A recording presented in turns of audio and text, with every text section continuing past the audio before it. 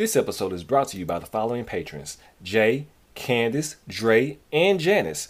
Thank you very, very much for supporting us through our Patreon. We greatly appreciate you, and we look forward to providing you with more hilarious content in the future. So stay tuned. Thank you. I got distracted by a white woman. I'm sorry. It's not that bitch that Juwan cussed out, right? No, it's a newbie. Speaking of white women, never mind. I ain't gonna say that. This is gonna be on the show. I gotta ask. You can say whatever you want. See, last time he said that, your ass got caught up. Devin. You can say whatever you want. No, you can't. You can. No. You can't, Devin, because he's gonna set your ass up again. And we have a guest today. Okay, she's the godmother of this fucking podcast. I need you to act right. She's the godmother. Edit that out. Hey, girl. Hey, Nina. What did you do, Devin? My God. Put the notes in the Oh shit! please. Who said I took notes? Y'all think I took notes? You better have. Oh shit! Happy birthday! Thank you. Happy birthday. Thank you, Nina, and happy pre-birthday to you. Yeah, your birthday's like in what, like 2 days? Thursday, yeah. John Thursday, is tomorrow, and I'm Thursday. Yeah. Okay. I knew it was close because when Nina, do you need my notes or no? Probably not. She got. I want Nina to real because I have a special question for Nina when we actually get started. And I'm just waiting for Devin to put your stuff.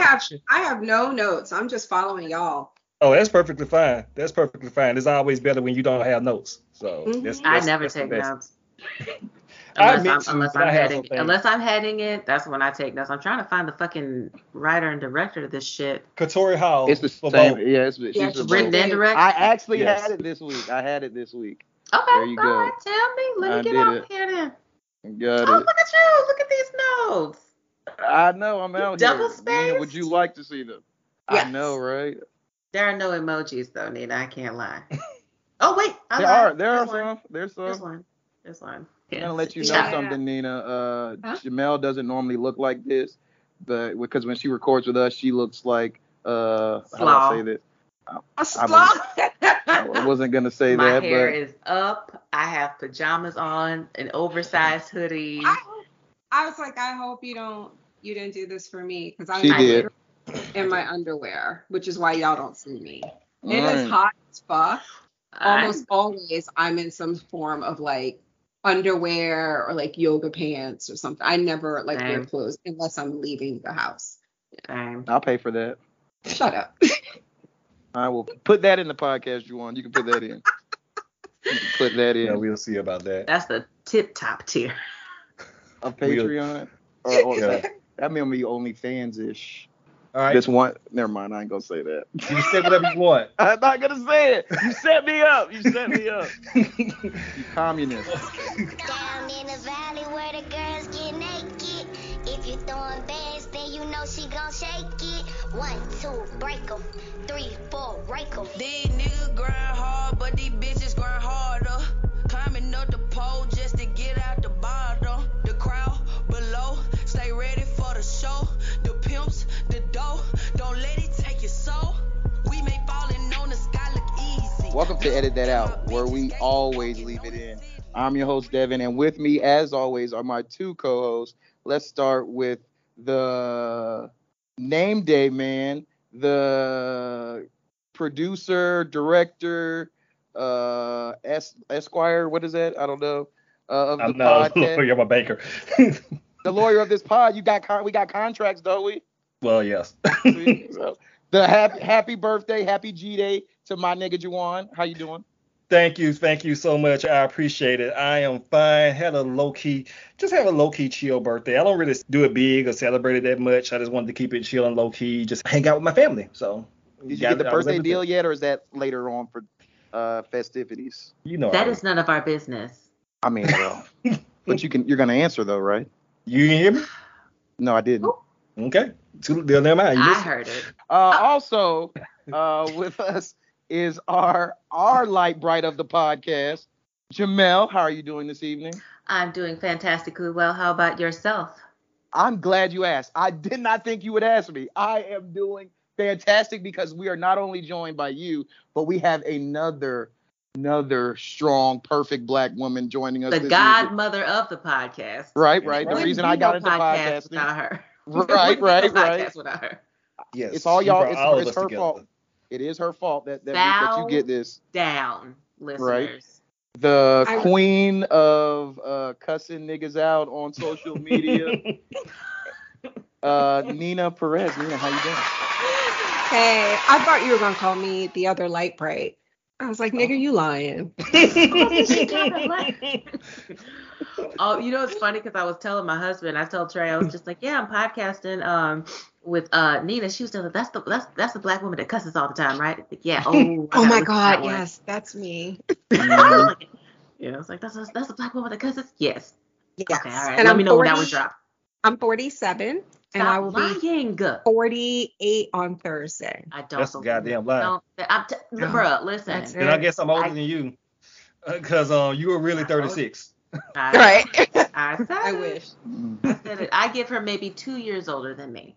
Mm-hmm. I wish. 38 is what I'm gonna give her. No, I wish. So, Nina, we have a thing where we do here where we ask everybody, what are we here for? So as our esteemed guest, would you like to lead off with what are we here for? Because I got thoughts. Anything you want to talk about. Oh, really? Mm-hmm. Oh, fuck. I didn't know. This is our version of shoot the shit. Right. I'm really high. That's all I got. Like, I am so sorry. I just want to podcast ever. Listen, I just want to say that I didn't plan on being this high. I didn't. And we were going to do Westworld, but then John was late because he was like cooking or some shit. And then I got annoyed and so I ate another edible. I didn't mean to be this high. And then the next thing you know, my eyeballs were itching and I was like, oh shit. I have to get high. Not that I know anything about that, but. So I'm not prepared. I came to talk about the pussy shenanigans, but that's right. I don't even know if I have any. Well, we can't say that word on this podcast, Nina. I don't think you knew that. You can't. Well, I will go ahead and put this disclaimer out for Nina beforehand. Since you're very high, you can absolutely say whatever you want. Thank you. Well, since you niggas ain't got nothing, we are 6 sleeps away from the hot D, House of Dragon, and my nipples are hard. Are you guys podcasting that? Yes, we're gonna do. Right. I'm sure you're gonna be as well. With me and my favorite white girl, Sarah. That's right. That is my favorite white girl because she says no, she is everybody's favorite white girl. That's true. She's like exceptional when it comes to like white women. So exceptional that I let her say the N-word. Stop. See, and she's so exceptional that she tells you to kiss her ass when you kiss her. I can neither confirm nor deny if she actually says it, but I'm pretty sure that she doesn't. I can confirm that. I can confidently say that she'd probably like no. Also, I hope you, Sarah and Nina, are ready because I am already ready for my feedback. Yes. The question is, are you gonna have a spoiler section for your show? Because I used to hold my comments for the spoiler section, but I don't know if you're doing that this. Yeah, we will, and because I haven't read that book, Fire and Blood. No one wants to. Right. So we will be doing one, and it'll, I'll be learning stuff too. Cause are you spoiled? Do you know what happens? No. Okay. Yeah, I don't either. I just actually love it that most people, except for the fucking nerds, but are going in completely blind for the most part. I know. Did Devin, you just call Devin a nerd? I want to say that's what you just did. No, because nerds have to read though. Mm-hmm. You're real right about that. That is true. I'm just glad to go into this blind. Plus, it's not a D&D property, so thank God for that. George, I think he's involved, right? I think they said something about heavily. He's heavily involved? I believe so. Yeah. Yep. That white man. That must, he needs to go. He needs to go back to his fucking Casio fucking keyboard or whatever the fuck he got and finish my fucking book. That's the book I want to. He said he's working on it right now. I don't give. Yeah, how many? He's been saying that for like 11 years. You're never getting that book. We are. It's fine. Just know that Danny turns evil, and a Stark ruins everything, just like this show. We were heavy into a pandemic. We're still in it, but we were super heavy in it, and that man didn't finish. If he didn't finish it during COVID, during the height of COVID, when everybody else was like picking up new hobbies and baking bread and planting gardens, you're never getting that book, Joanne. Sorry. God damn it. It's sad. Are you gonna read it when it comes out anyway? Yeah. Oh, if it comes out. I mean, listen, we're not assholes. Oh, I'm not we're not gonna read assholes. Yeah, if it ever comes out, yes, I will absolutely read it. But shit, I mean, I'll probably it has to come out first. I will probably be 80 years old when our children will probably have mortgages. Yes, absolutely. But what are we really here for? We're here to talk about the not first, but second show that I binged simply because Jawan asked me to. That's all it took. This is not the first. This is now the second series. This one, 2 seasons that I binged simply because my friend Jawan asked me to. And I love you so much. He's the reason Clearly, you love we didn't watch it either. Then you love me because I've asked you to binge Spartacus a million times. It's been like 6 years. And she's like the railroad of watching Spartacus. She ain't never gonna watch that shit. Listen, nigga, that's not why we're here. Stop. Okay. True. And and I just want to say, Attack on Titan remains unwatched, but that's it. But anyway, I watched 7 episodes. Do you know how many episodes of this show you have to go through? 255. But I watched American episodes? Jesus. Jawan, everything starts happening around 8, 9, 10. I'm not even kidding. Okay. That's when. And it's going to move there's fast. There's so much political intrigue and world building and twists and turns that I think you and Ryan, I know the two of you would like. And the fact that you're resisting it so much kind of pisses me off, if I'm honest. But I watched it. I'm not resisting. I will try to get back into it because now you got me trying to watch Better Call Saul. So no, I haven't watched the finale yet. I haven't watched the finale yet. About it. Listen, I want to be very clear. Jawan, I have not watched Better Call Saul. I've only watched these last few episodes. Okay. So that you could see the Breaking Bad. You watched the Breaking Bad episodes. Okay. And and I I wanted to know how it ends because I just have issues that way. So that's the only reason I watch. I cannot vouch for the show. As soon as we finish, I'll vouch for it. That show is amazing. But as soon as we finish recording, I am flying out of this room. Good. And I'm going to be watching it. It's really good. It's a really good finale. I love it. Okay. I promise you I will get back to Attack on Titan eventually. Before he watches times. I watch her every day. Right. That before we get that book. I bet you that. Right. You're right. But we are really here for Stars P-Valley. Season 2, the Season 2 finale, Episode 10, entitled Mississippi Rule, written and directed by one Mrs. Katori Howell. I think y'all may have heard of her. She's actually pretty good at some things. So, Nina, since you did binge it, can you describe your feelings about the show, particularly in its first season, and of course overall? It's a special show. Amen. No, I mean this in the best way. It's a very special show. I completely underestimated it.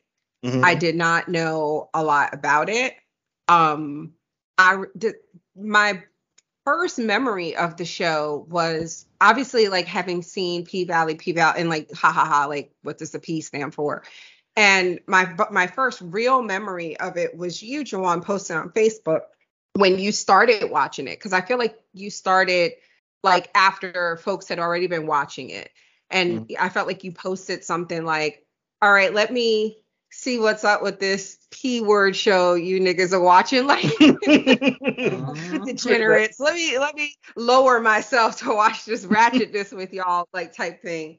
And I like laughed or whatever. And then like really I just hadn't had time. So anyway, I was sitting here looking for something to watch. It was Friday, just basically like Saturday to me.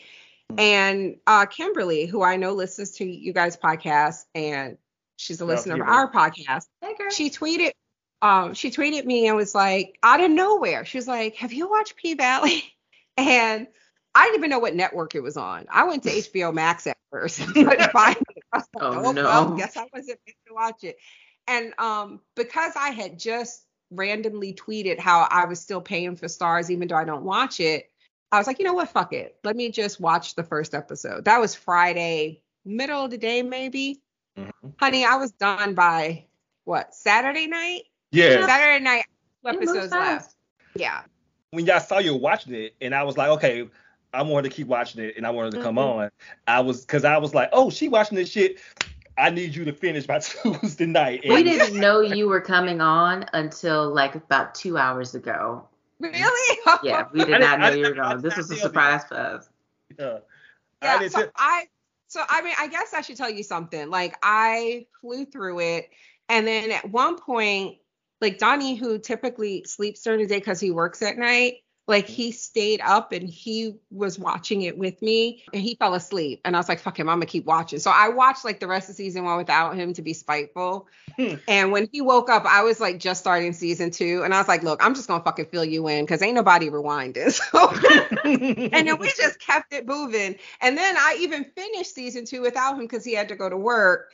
And then I told him, you know, you need to watch it. So he finally got caught up. Anyway, I say all that to say that I love it, and it's special. It's you're just not seeing a lot of this on TV. Yeah. You're not seeing a lot. By that, do you mean the gay shit? I mean, yes, I mean gay shit, absolutely. But I mean, Black people who are not what would be considered like, okay, ratchet. Respectable. Right, respectable, exactly. But they're not caricatures. Mm-mm. They're full people. Mm-hmm. They're whole people, flaws and all. And it's just, and that's everybody. Like, that's every character, everyone. I mean, even the ones I don't like, you know, they even the abusive white boy, you know what I mean? They Quincy showed Orchard. you how you stay, you know, I don't have no sympathy for him, but they showed you how he got to, you know, to be where he was. Now, if you think about on the flip side of that, if there was a show that was, I mean, not if, it has been majority white shows where there is a Black character, let's say an abusive Black boyfriend, baby daddy, you know, would he be humanized like that? Absolutely not. Right? Like, I mean, but that's what this show does. It gives that to everybody. And of course, yeah, you're not seeing a Black gay male relationship portrayed the way, or I can't even say male relationship because queer relationship, right? Because Uncle Clifford uses she, her pronouns. I mean, even that, come on, like, you know. And so I know I've seen some stuff. I don't remember who it was exactly, but I think a few weeks ago I saw a famous Black man. I know it was like a celebrity. And I believe it was a Black man who basically was like, okay, I've had enough of the gay stuff on here, basically. And someone. That was Raven. How about that? You said we did. I don't know who that is. But then somebody affiliated with the show, and I don't remember if it's the actor who plays Uncle Clifford or if it was Katori Hall.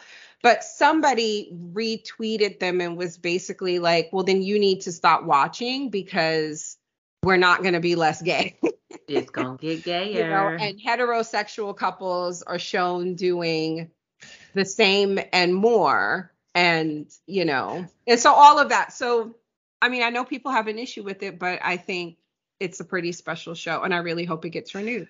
Right on. I was gonna make a joke and say it was probably Lil Duval that said that, and it actually was Lil Duval. Of course it was. Wait, hold on. That man has gone through a lot lately. You know what I'm saying? What? He was ran over by a car. He probably needed to be. I mean, and he's from Jackson Kills, so we gotta give him some, And he's 5'2". Who responded to him? Did you see that part? I don't remember. It was Nico Anand. Yeah. Uncle Clifford, right? Uncle Clifford, yeah. Mm-hmm. I thought so. I saw that exchange. Right. We all have problematic friends, don't we? You're ours. Yeah, definitely. You're on this Juwan. I'm about to say that's Juwan on this podcast. Not I. I already know Juwan finna do some super. You, Devin. You know he's gonna be real problematic when we get to Andre. So Nina, we've had a few people write in saying that they're done with this gay shit. So from what I gather, you are not done with the gay shit, and you enjoy the graphic sexual scenes between two of the same sex. Really have people write in and say that? Yes. We get a lot. We have a lot of homophobic listeners that I have to. We don't know. We don't have a lot. Okay, we have like 2. We have like. And they continuously leave feedback. 1.5, actually. To be fair, I think we have way more than that from my end because they're more the ones that leave feedback, I guess. Yeah, the ones. Right. But like, here's the thing. Like, I think if people are being honest, like, I mean, I'll be honest. Again, I'm fucking 48 years old. What I got to be scared of? Nothing. I can understand if someone says it makes them uncomfortable because it's new, right? Because it's new. Because you're seeing something that you just haven't seen before. And you've been conditioned to think that there's something wrong with this, right? I wish that were the case. Not the fact that it's wrong to see sex be displayed in fiction. Not that. You're specifically conditioned to think that seeing this type of sex is wrong.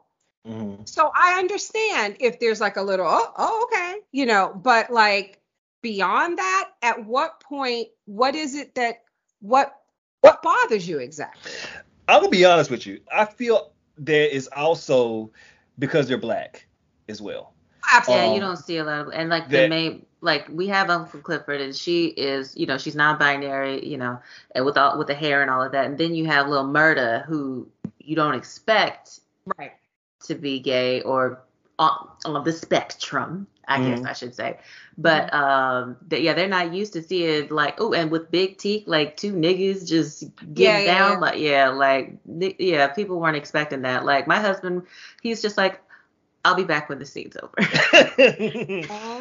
Yeah, and I can understand that if you feel uncomfortable seeing it. I don't have any discomfort in seeing it, but I do think it's because they're black, and again, like you said, you haven't really seen these types of relationships before on television to this extent.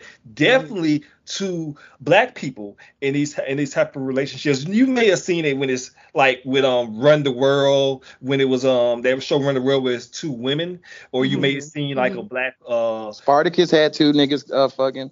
Yeah, like a lot of straight guys that I know that they watch the show, they like the show, they'll just turn their heads when the gay shit happens, and then they'll turn right back when it's over. So they still know what happens. It's just like, it is what it is. You know how. But I'm gonna be honest with y'all. I'm gonna call bullshit on that. Like, at least to me personally, because I'm a veteran TV watcher. Maybe not as veteran as some of you on this podcast, Nina.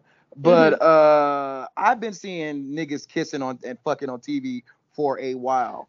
That's because you watch a diversity of things, though. I'm talking about this show is particularly this show is for niggas. Okay, this is a nigga show, and I think when you have a nigga ass show like this, that black people who normally would not be used to seeing that, or they're maybe used to seeing it portrayed in a negative light, like in terms of religion, mocking it, or like like Green in the Greenleaf scenario, or the Queen Sugar scenario, where you kind of have both sides of the spectrum. There, some people be for it, some may be against it. Yeah, gay shit on Queen Sugar. Nova, yeah. I forgot all about Talon. Yeah, when you kind of like see it, when you kind of like see it, you don't see it in that particular light. Sometimes it's mocked, sometimes it's not as accepted, but you see this where it's in your face and it's some nigga shit, and Katoria's not shying away from showing the full spectrum of this relationship, and she's gonna keep on showing it. I think that turned people. They didn't turn. Is it How to Get Away with Murder nigga shit? Because that had gay people on it kissing and getting it in. No. You know what he means. Seeing the little white gaze into me. But yeah, I just feel like it's because that's why it's special though. That's why it's important, because I do think people are maybe being a bit disingenuous because people like this exist. Mm-hmm. And they don't exist on their own. These are people's so we all have family members, we all know, and their stories are worthy of being told too. Mm-hmm. So I get it. I agree with you, Juwan. I get what you're saying. Like, for instance, to me, nigga shit, Power. Like, that's like I would think a comparable audience. And so I would imagine Power didn't have I didn't finish Power. I turned away from the sex scenes on Power. But I feel like, I would imagine they didn't have a lot of homosexual scenes on. They had one gay character, as far as I remember, on that show. The Lobos was gay, but they didn't show him fucking. Oh yeah, he was. So that's what I'm saying. He just kind of had some phantasma. Yeah. So to Juwan's point, if you have an audience that's like used to something like Power, then they come here and it feels again like the same kind of demographic or whatever, but it's centering queerness. Yeah, I can imagine there's some. It's a little jarring, but some people, if you watch it, 2 seasons. Mm-hmm. Like you should be used to it by now. Yeah. That's what I'm saying. Like a lot of guys, like straight guys that I know, they'll watch it. They just like, okay, there's gay shit happening. All right, it's over. I'm gonna keep watching. Just like you see a lot of people. Oh well, I just can't watch the show because it's just too much gay shit. Okay, just don't watch it then. But then you have people that do want to watch the show that just know, okay, I guess within me, I just don't want to see that, but I still like the show. I don't know. It is what it is. Whatever. People need to get over themselves. All right. So that was our weekly gay discussion. I'm sure we'll do it again in a little bit. So Raven, Devin? let's get this. All right, let's Larry get it. on. Oh wait. So overall, you said that you enjoy the show. Did you have any thoughts on the finale as a whole? Oh, specifically, the shit with Mississippi. I never call her by her government name. Keyshawn. Yes. I often even forget what the fuck it is. Mississippi, that shit pissed me all the way off. Oh yeah, I got a lot to say. I'm about tired of that. And I just want to say, I called that shit with Big Bone from like super early, like so fucking early. Donnie thought I was crazy, but I was like, nope. I mean, come on now. You call everything. That's why I don't watch shows with you. I know. Because you're like an automatic spoiler. And I even told him like how it was going to go down. What I didn't call was her actually catching feelings. Like there actually being a relationship. I just thought they were going to like fuck one time and she was going to see the ring and then it was going to be over. They wrote that on the show because they're engaged in real life. Because then I found that out today or yesterday, I think. Jamel was devastated when I told her that in real life. Yes, they were engaged in real life. I was so hurt because I was plotting. You're plotting on Drake. That's the first thing I said. When I first started the episode, my first comment in the live thread in the group was, wait, there was a live thread and no Nick y'all didn't tag me? I didn't see it either. That's going to be my evening reading. Sorry, yeah, I saw it. That's why I invited all 2 seasons. Golly, I missed that shit. Okay, I was on vacation this week. I saw that. I saw the picture. Oh no, that will be my evening reading. Don't you worry. Okay. Right. I gotta go into the office tomorrow. That's gonna be on my Metro. That's gonna be the Metro. But I love Light Bright. Oh, sorry. Go ahead. And if it doesn't get renewed, I'm gonna be very, very sad. But me too. I feel like in some ways that if it doesn't, this would be a somewhat satisfying. Serviceable. But yeah, I understand. Okay, that's it. Light Bright, thoughts on the finale? Honestly, it's kind of I'm mad on it. If I'm being, I don't know. Like we talked about it last week about how we did not want Autumn to be portrayed as a straight villain, and they leaned into that shit. I have a lot to say about that. I just didn't really like that. I didn't like the shit with her. We're gonna get into with Mississippi. As far as everybody else, if these niggas hurt a hair on Diamond's head, they already did. They already stabbed him. Right. Oh yeah, they did stab him. He's bleeding like a stuck pig. Okay, well, damn it, don't we have to say that? Well, okay, I'm gonna go get my man, basically. Damn it, because yeah, Fetty Wap kidnapped him. Juwan, thoughts on the episode? I liked it. I can definitely see why Lightbright over here thought it was May, but I really enjoyed it. I am kind of disappointed in the outcome of certain storylines, namely Autumn, Haley, Lakeisha, Savage, Robin, Fenty Coleman.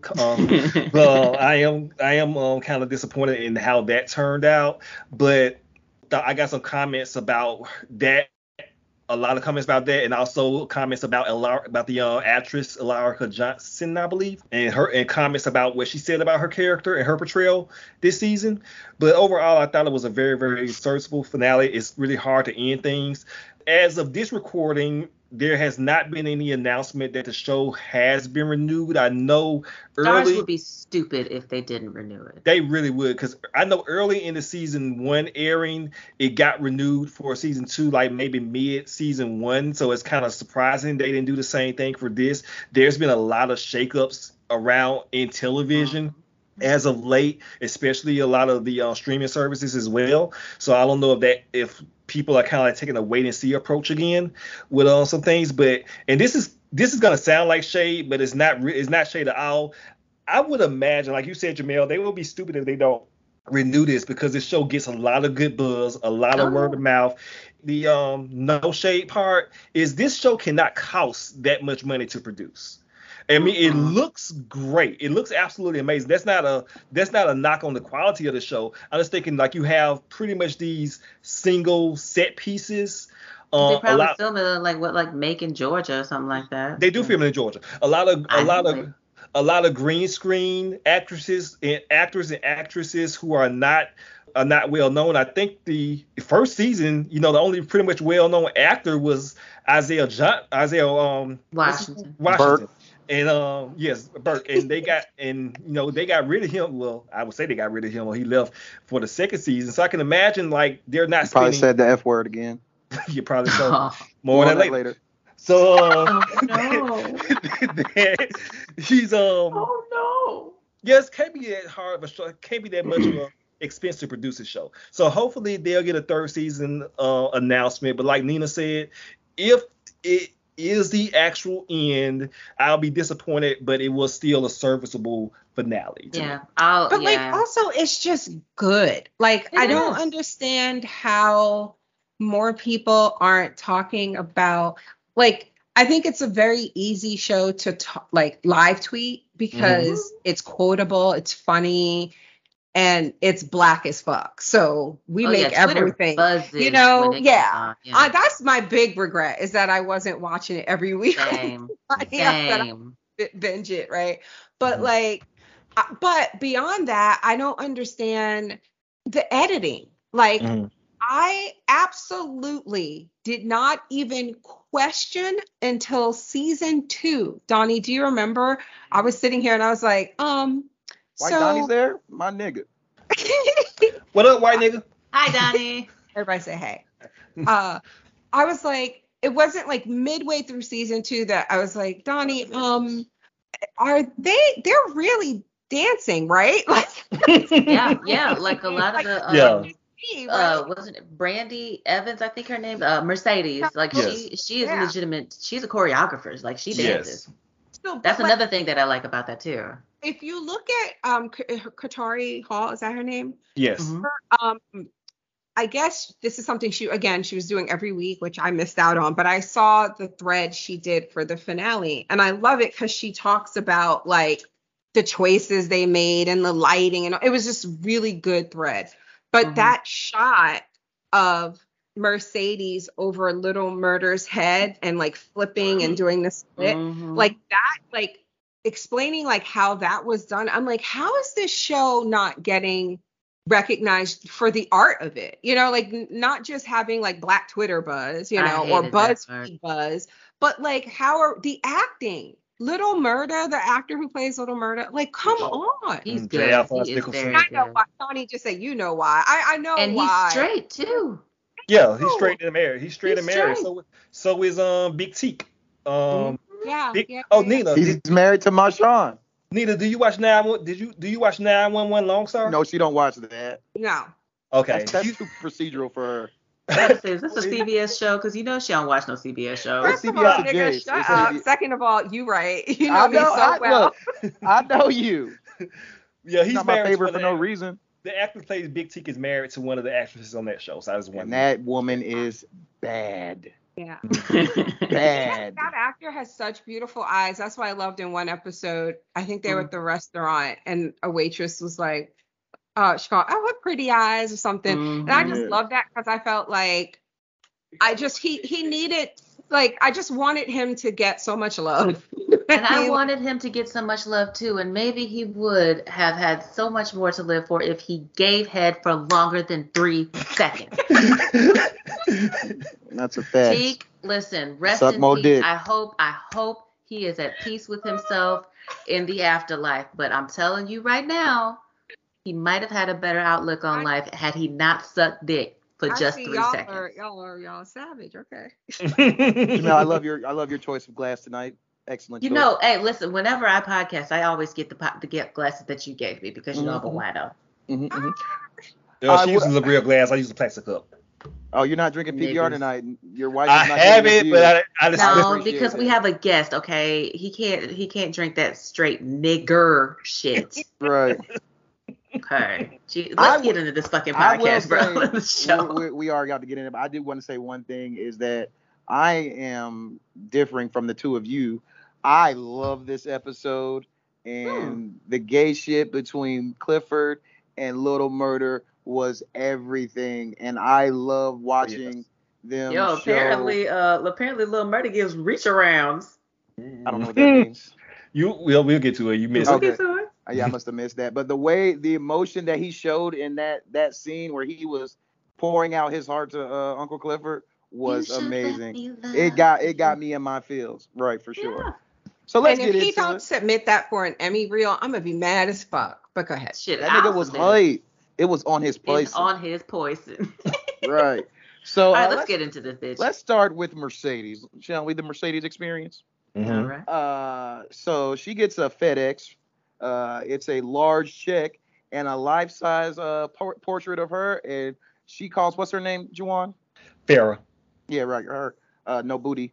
And they have a heart-to-heart, and she tells her, hey, black women can do what we want to do. This is not your $40,000 from Coach. This is the money from me, and you inspired me, and you will keep inspiring me. Now go forth and do magic. Lovely. I like that she said, where Mercedes said, I'll see you around, and Farrah was like, no, you won't, but I'll be seeing you, in reference to the photographs that she's took of her. But I thought this was really nice of Farrah for people that were kind of like complaining about Farrah. It was a sweet send off. Yeah, and just for people that was complaining about Farrah not paying her, I figured that this was something that was going to happen. Yeah, you lose her likeness, she's going to get royalties off of that. Honestly, though, well, she should. You don't have to, but she should.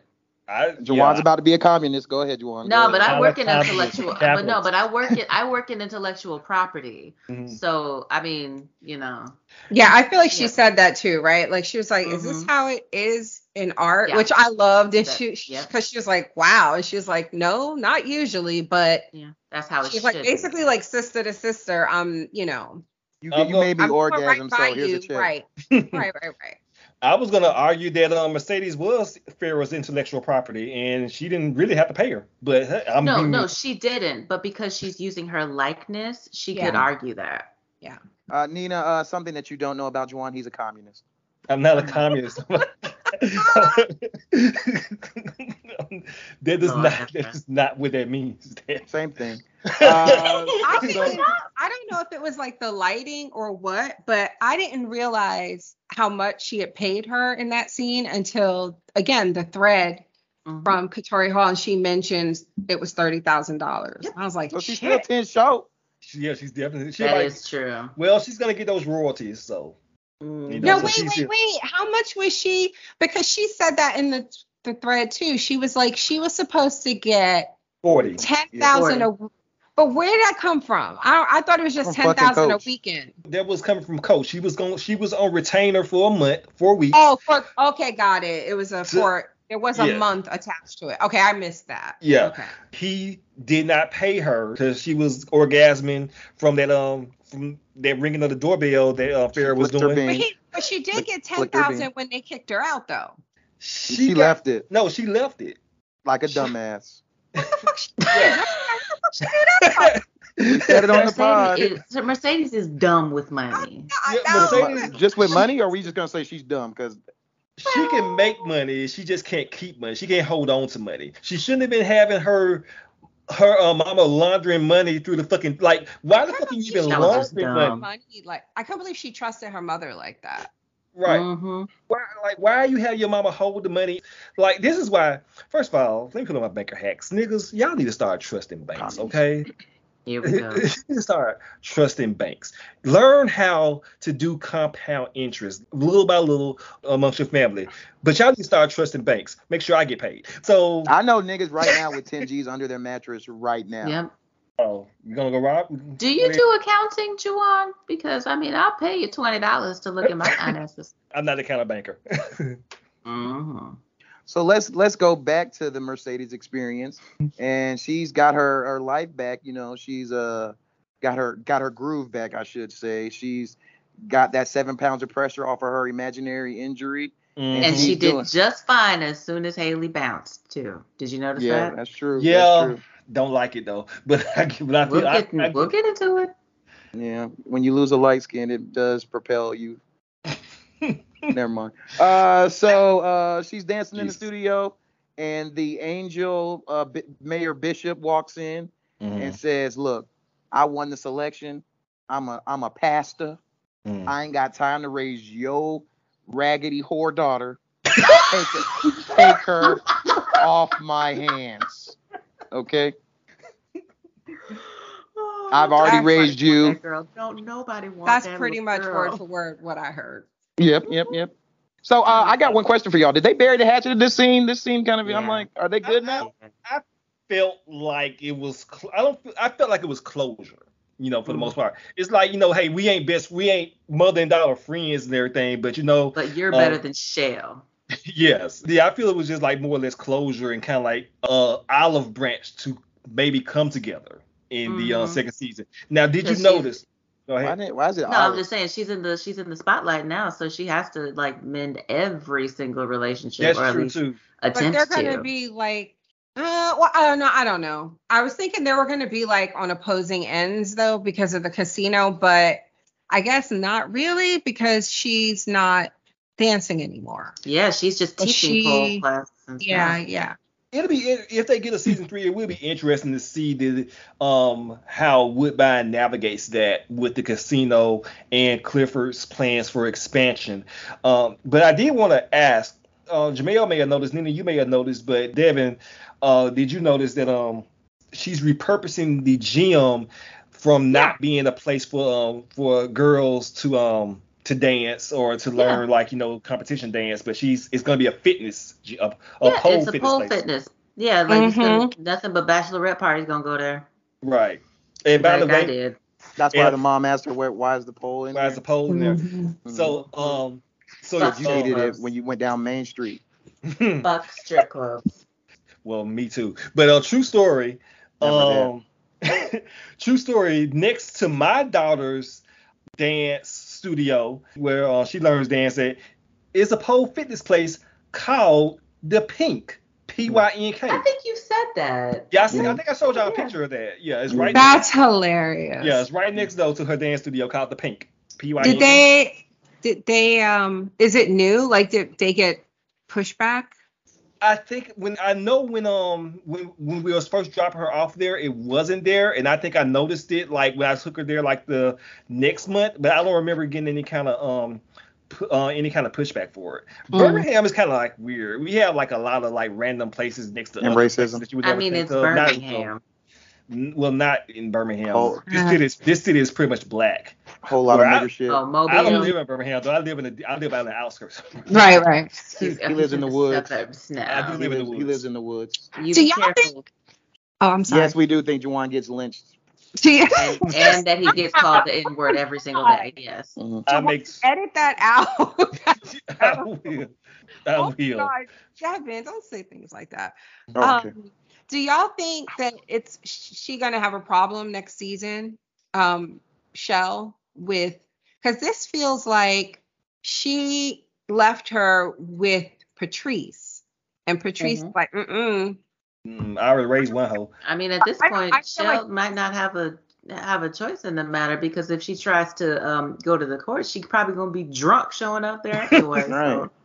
All they gotta do is roll a PBR in front of her. She's gonna die. And now Mercedes legitimately looks like a dance choreographer now. She's a teacher. Yes, and a business owner, and Shell came. And her mother's the mayor. I hope I hope that's like enough. Like I hope we're kind of done with that, because I want to see that relationship. Because she's going to rehab too. Yeah. You know what I mean? Yeah, I kind of hope that they leave that bit alone for a while and let Mercedes be mom to Terica. So. Yeah, I would like to see that. Well, she grabs her stuff, and you want to add something, Juwan? No, I'll wait till you get it, because it's in this part. Okay, so she grabs her stuff, and they go to Mercedes' home, where she introduces her to Maine. Her little fast ass. I'm like, God damn, you just went to the clinic for smoshment last week. Chill out. God damn. See now, okay. So are they? So I feel like what they are saying, like, I don't like that they wrote her like this. I don't. What, fast? Yeah, that's what I mean. Yeah, I don't. Because she seems real hot in the pants. She's still a child, so I don't think we should be calling little black girls fast. That's fair. I agree, Nina. That is very fair. And it's hard. Listen, when we talk about the things that's like hard for us to kind of adjust to, you know, I look at people who say, I just don't get the pronoun things. I'm like, just shut up and use the pronouns that people need to be used, you know. Respect people's. I could not, for the life of me, it just, I had to break some habits when it came to how we talk about young black girls, because of how I was mothered, and I know how she was mothered. And I don't want to repeat that. And so those things, like calling her fast. Now, so that said, they're obviously writing her to be sexually promiscuous. She's sexually active early, at the very least. Curious, yeah. Well, active, 14. And right. And we're saying early because she's 14, right? Right. We all agree that's way early to be sexually active. She's a child. And then what it seems like 4 of us has perceived as a flirtatious kind of look to this grown man, right? Like, right? Like, well, so they're writing her that way for a reason, and I don't know if what they're trying to say is, and being the product of, my mother had me when she was 15, and we had a really contentious relationship when I was Terica's age, right?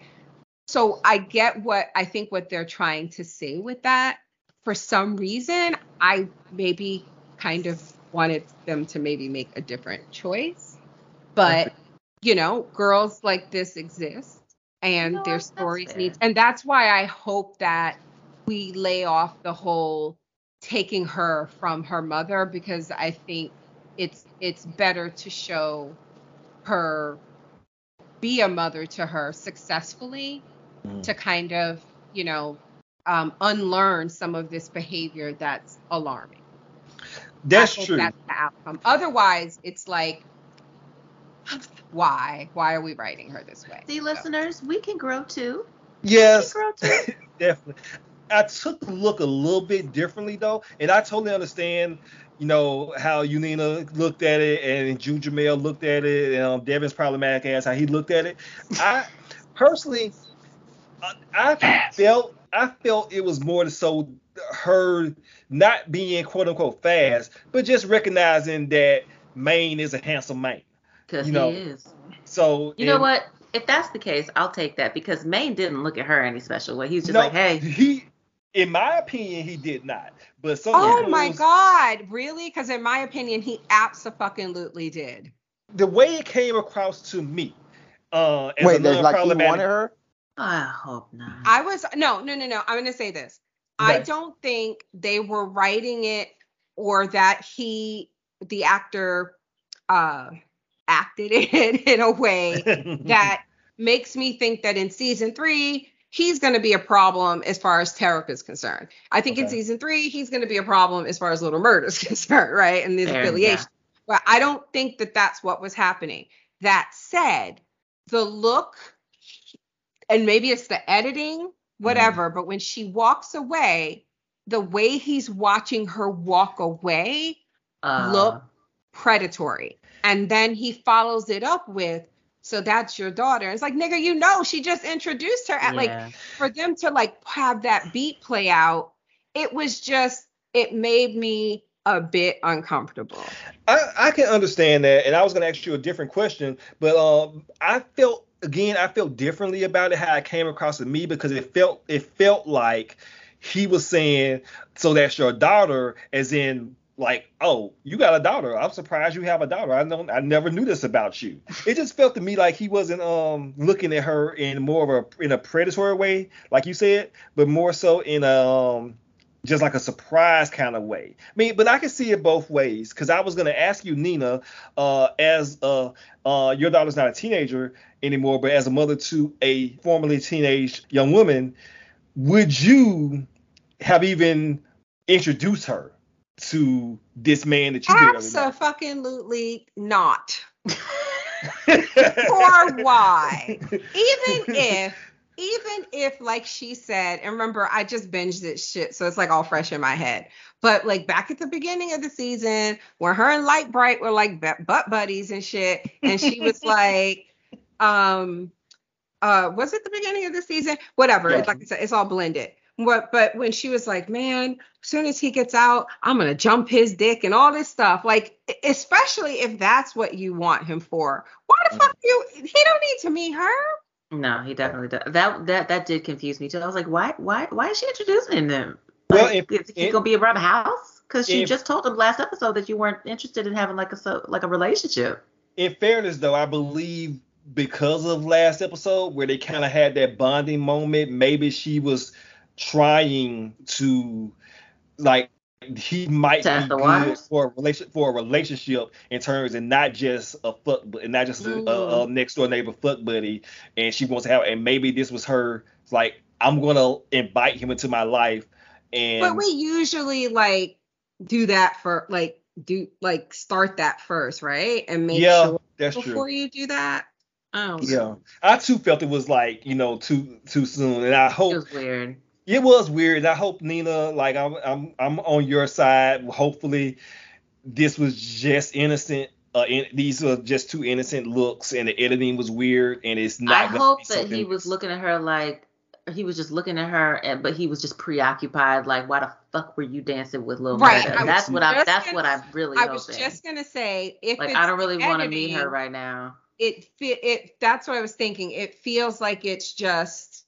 He was like, because he's literally like bouncing from one foot to the next. You know what I mean? Like he's like prowling basically, but we know he's upset about the other thing. Mm-hmm. So I don't know. Maybe it was like a weird edit, and there wasn't. Let's get into that. I'm surprised Katori Hall didn't say that, because she tells, she don't show. Leave her go back to her thread and see what she says about that scene, because I do think she mentions it. Okay. So, as you guys mentioned, Maine did have a big problem with Mercedes showing her doing her job stuff, in her floss with that collaborating Christmas wearing nigga, Lil Homicide, And Chris was wearing maggot. Mm-hmm. Right. He does drop the F-bomb, and she says, "Don't talk about Uncle Clifford like that," which I loved. And then he's like, "That's not the F I'm referring to." And then she was just like, "Oh, him." And I was so thinking, were y'all like, surprised that she was shocked that he said that? Well, she didn't know about their relationship. Well, she didn't know. Yeah, she didn't know about their relationship between Lil Murda and stuff at the time, and she only really found out later. I'm more so surprised that he's out here dropping F-bombs when he's walking around here with these gay ass shorts that he was wearing, the bandana booty shorts that he was out here wearing. I personally loved it. But super fine. I don't really like him as a character anymore. You are also a straight man. I know, but I'm just saying, his character.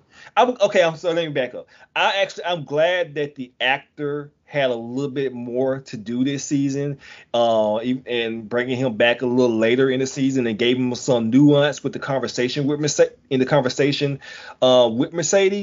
But I don't really like petty gang shit. You know, right, me neither. Fuck that. I didn't really want that in P-Valley, but right. Go ahead. I'm so like naive, I guess. I'm sorry if you can hear my dog like losing his shit in the next room. Hey, Nico. No. He needs to just relax. But like, I don't even think I was like fully aware of the gang element. It came out of nowhere, like, Nina. It was like, no, but it was like, it was always there. But like, I don't think I understood like what the fuck they were saying sometimes, maybe because of their accents or something. So my dumbass. You weren't a Hurtville hustler for life? So yeah, like I wasn't getting, and then so like when we get to the end of season 1 and Light Bright nigga show up and he talked with the ring and he goes, "My Delta something," and I was like, "Oh, okay." I was like, "Are we talking gang, like real gang?" So I was like, "Aren't we a little old for this?" But then I remember, oh no, there's some old ass celebrities that we know and love that are affiliated. It's a thing. So then I started really paying attention, and then it kind of obviously with the shit with Pico and then I got it. I was like, oh, okay, the colors. No, it makes sense with Lil Murda because he wears all that Gucci and Gucci is red and green. Red and blue. Yeah. Exactly. You didn't realize that before? I realized that when I watched the episode, nigga. I was gonna say plot point for season 3. What if, since we know that Delta 5 whatever got Diamond, plot point for season 3, what if Hurt Village Hustlers and P5P or whatever they call get together against Delta, the Delta gang, because they coming in fucking with Mississippi. Because everybody loves Mississippi. Yeah, not Mississippi the character, but I'm talking about in the Mississippi as the just like think their turf. They coming on the enemy of my enemy is my friend. Right. Okay. Well, just to have the audacity of them to come in and snatch up someone on their turf. Right. Even though Diamond's not affiliated with either of them. But just the audacity to come and do some shit like that. Right. I don't know how the fuck he get out of it otherwise. Yeah. Well. Damn.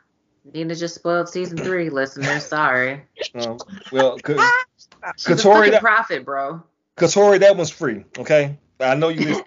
So, but yeah. So yeah, I just didn't like that petty gang shit that they were that they were doing. I just feel like we should be past that, but that's just my old ass. Useless plot. But hey, whatever. We talking about it. Yeah. So we go to the Ernestine party, and Mercedes shows up, and she's helping Uncle Clifford make that potato salad. They're using a lot of mustard. I'm not a potato salad fan, but I do know that mustard is essential. If y'all's potato salad is white, don't eat that shit. No. And I don't even eat potato salad. And she informs Uncle Clifford of her retirement. Girl, you know you tore that pole up for that grand red opening. Yeah, we got a bitch back up on the pole. We got the club up to code. And with that casino coming up the street, my headliner gonna be busting it in front of millions. I got plans, child. Pussyland, the amusement park. Ooh, we gonna make it up out this pandemic come hella high water. Last night was my last dance. What you mean your last dance? Should have been the way I retired before. Don't tell nobody what you gonna do. Just let them bitches watch. That's what my mama taught me. Sadly, I ain't learned that lesson till she did that shit to me. But it's time, Uncle Clifford. Wait. It's time. So all y'all is leaving me? You, Gidget, Keyshawn, hell, even September Eve's Let's ass? not call it leaving. Let's call it graduating. Or in your words, dreaming new dreams. Who gonna take your place? Nobody. But I think that's the whole point of it, ain't it? She is like, oh, I have nobody. I lost Gidget. You, Mississippi. Right. Someone else she Little mentioned. does she know. Well, yeah, maybe. Oh yeah, she's in My favorite part of that is when she was like, she talked about how like it was a lesson her mother had told her, but she goes, I didn't learn it until she did it to me, which was, don't tell nobody what you're doing, just make them bitches watch. Right. And she's like, this is how I should have did it the first time. Instead of announcing it, my last day, just move in silence. Because that's exactly what Mississippi did. And that's Haley. exactly what Mississippi did too. And that's exactly what her Patrice did. That was the theme for the episode. Yep. Right. And Mercedes stayed having the last dance. The grand opening. But honestly, we rag on Mercedes a lot this season because of her questionable decisions, and like trying to, dancing for not necessarily dancing for the coach, but not reading the contract, not knowing how to read the room when she's supposed to be there for this man, as toxic as that is, but she's more getting off with the wife and not being able to hold on to money and Wait. Y'all did not drag my sis Mercedes. Yes. It's not her fault. It can't. No. Let me tell you why. Because she told Farrah's ass beforehand, this ain't about you. This nigga will get jealous. You fucking with my bag. She warned her. Farrah didn't listen, and Farrah played dirty. With that turbo on her. Thank you. All of a sudden, as men, as much as y'all be thinking with y'all dicks, you don't understand that she was not. I mean, what was she supposed to do? Not come? Like, come on now. Well, Devin said on the show was that, hey, that's less work for us. So we was fine with it.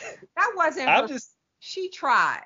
But it's just like Mercedes, I didn't get at the time, or we didn't get at the time, why she was even still trying to fuck with the Pink. Not necessarily as like she was trying to still be an employee there. And I guess it was just, so she can make money, but she was playing hurt and trying to do all these fucking acrobatics and shit.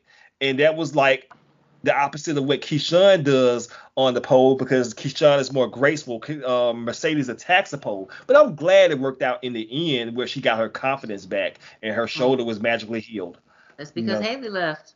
Don't like it. Also, Nina, there's a problem where Mercedes has this propensity to ask rhetorical questions or ask dumb questions. Like, she'll be like, are you calling me a whore? I'm not a whore. When really, you are a whore. Oh my God. I did not know we were slut shaming. No. I am not. On she is a professional whore. You do know P stands for pussy, right? Oh, no. You see, I'm quiet. She is a professional whore. There was no shade there. Just the fact that she didn't realize she's a whore. Or the fact that she didn't realize that she had a dance studio or something. I forgot what it was. She's like, I don't have a dance studio. What are you sitting in right now? It was something like that in the first episode of the season. I did not realize there was a lot of Mercedes slander going on. This young lady is not smart. Let's just put it that way. She rode a small yellow bus to school. She's stubborn. Next thing y'all tell me, y'all are pro light braid. 1,000%. No. Let's more on that later. Here, Not this episode. present, More on that later. no, this episode, we'll get into it. You want to go ahead? Well, Devin. Well, we got to get Devin, what into you our got? favorite segment. Let's go to Andre next. Let's get him out of the way.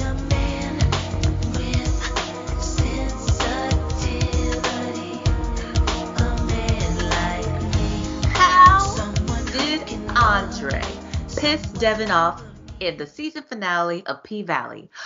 Go. It's a very short list tonight. But the first goddamn thing is these women are bringing him all these wonderful dishes, and this nigga's just putting it on the stoop, like, and not refrigerating these things. I was hyped. That's what all Peaches this is food. doing. Who? Peaches, his Who knows only what? godmama. The woman who was giving him the nigga dirty side eye. And they're just sitting them on the porch. Yeah. Put them Well, in I the was- refrigerator. Put them in the house. Flies gonna get in that shit. Black eyed Did peas you- casserole though. Who the fuck eats Oh, that? Did you Who the fuck notice is that? That's my next That thing. sounds fucking disgusting. But did you notice that Haley gave him cigars? She did. Mhm. Oh, Yeah. I didn't even catch She that gave him before. cigars. Mhm. Yeah. Also, yes. Who alluded to it? But what type of black-eyed pea casserole? That sounds I fucking disgusting. am disgusted. Is that also, really a thing? I hope I hope not. I not. have no idea. Right. You know what? Let me look it up. That's that Mississippi shit. Yeah, that's some Bama shit or Mississippi shit. Juwan, Mhm. Fuck is you, it nigga. delicious? Right. I mean, Fuck he's you, saying nigga. fuck you, but he probably heard of it. Right. He's like, I had that last It's gonna night. be on his next TikTok. Right. Also, Maybe. these niggas tried to make me feel sorry for this nigga this week with his ungrateful ass wife telling him and getting mad at him when you had a whole mouthful of dick 3 episodes ago. I Wait, is will this not- the episode that began with them fighting, right? Yes. Yes. Yes. Mhm. With So- Haley just looking like Regina George. That was the most light-skinned behavior, is to stand there smoking and smirking while your lover argues with his wife. She didn't even try to leave the room. She just, Like she stood right there. She didn't even leave. Like I'll be She's here when so- y'all done. she's the absolute worst. But the black-eyed pea casserole is real? Yeah, there's a lot of recipes online. I'm gonna look up what these people look like too. But Oh yeah. And last thing is, I'm glad this nigga lost. So Yeah. that did not. yeah, we predicted that he was gonna win. I mean, I didn't mind that Patrice Woodbine won because it will make for a good season 3 when they get a season And her 3. suits are everything. Yes, I did like the white. love the cape. I love the cape. The way you I'm like the going white. to get that. I did like the white. The funny thing when Okay. she fell off the chair, I did not put that in my notes, but that was When hilarious. she fell out that chair, honey. That was That was hilarious. fucking hilarious. So we alluded to it. Brandy's calling Haley light bright, and it almost makes me feel bad for Andre during this fight where he's like, So that's Haley, huh?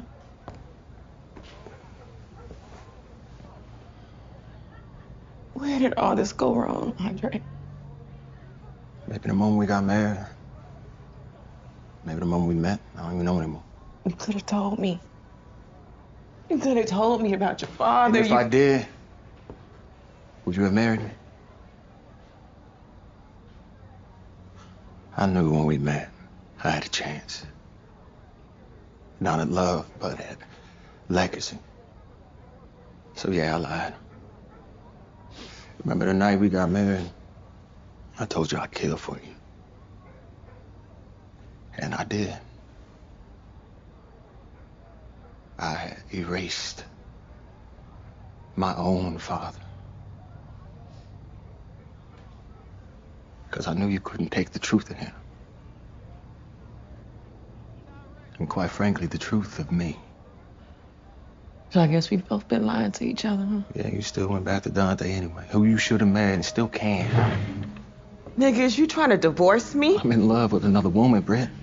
And you're obviously in love with another man. I am in love with another man. You. Question is, the one I showed you, or the one I really am? I had to bury who I am. I killed somebody for you. I His killed father my killed somebody. father. Yeah, I killed my father. What else did he say? I blacked out. You know I black out when Andre talks. But Well, you know she was what? like- go But ahead. fuck him, because he says that, right?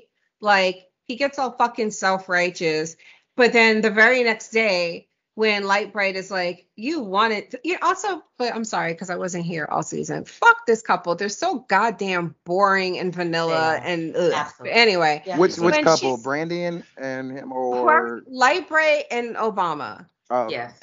Totally agree. So we don't like Andre on this podcast. Do you remember we went through 3 fucking episodes when that nigga refused to fucking shave or do his hair? Do you remember that? Devin went off. For no fucking reason. I was like, I know it's COVID, nigga, but a pick would do wonders. Like something. He went full Kevin Durant, and you never go full Kevin Durant. For absolutely no goddamn. And then he's like, I'm gonna run for mayor. I was like, nigga, you better fucking take a bath first.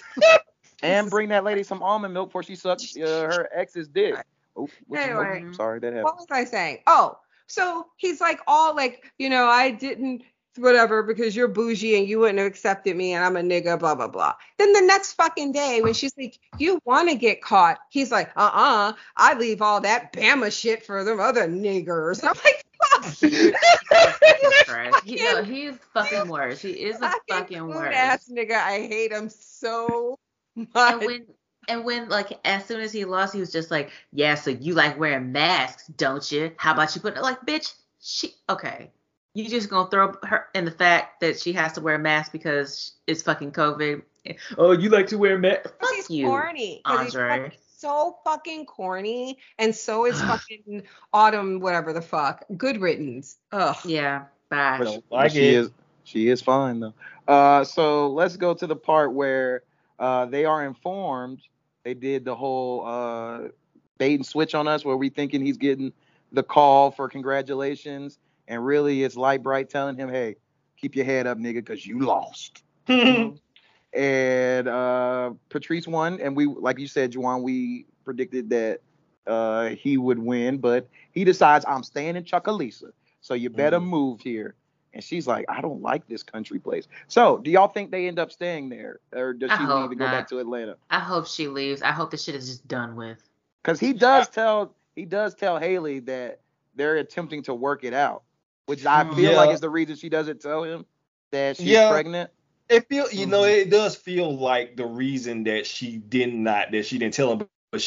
But Haley also expected to possibly be sticking around for a little while longer than what she did in this episode. At that point, she still thought she might have that deal. Yeah. Mm-hmm. Right.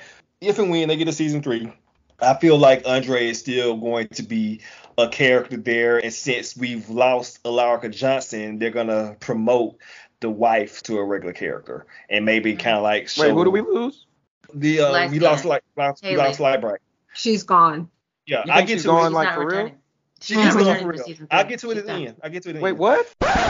I will get to it at the end. So, that nigga's devastated. Hurt on his person. It is on my person. Yeah, I will get to it. You're not going to see them light-skinned titties no more? I'll explain at the end, Devin. So yes. Oh, my God. But yeah, I do think that they're going to promote the whatever his wife's name is, I can't remember, to Brandy or regular. Oh he like the whole. Let me shut up for your listener's name, Haley and Brandy. Say whatever you want. Nope. It's just a call Patreon. He's gonna set you up, Nina. He did I say what I want in my house. There you go. So he decides to go see his jailbird ass father at the end. Yes. And Haley's not picking up the phone. Which I'm sure again that's gonna be a season 3 thing, because I believe when they showed the picture of the actor who portrays the father, I don't know who the actor's name is. I didn't bother looking. They're gonna get a bigger name. They're probably gonna get a bigger name. But I feel like I recognize the guy from somewhere for that in the picture somewhere. So we'll see. Are you saying all niggas look alike? Yes. Okay, right on. I so didn't give a fuck about this shit with his father. I forgot it happened. Devin said that, and I was like, he did? Okay. I'm so glad that we're moving on to the next section. To be fair, I always usually let Juwan handle the Andre segments because I black out when he's on. I blacked out too. But so they usually actually let me handle the Andre section. Yeah. Well, let's go to Light Bright. I'm hyped. So, okay, so we go to Haley, and she's leaving. Wait. Mm-hmm. Scrolling through the fucking notes, and I'm like, where the fuck is Light Bright? I'm like, they didn't send me Light Bright. I don't have Light. And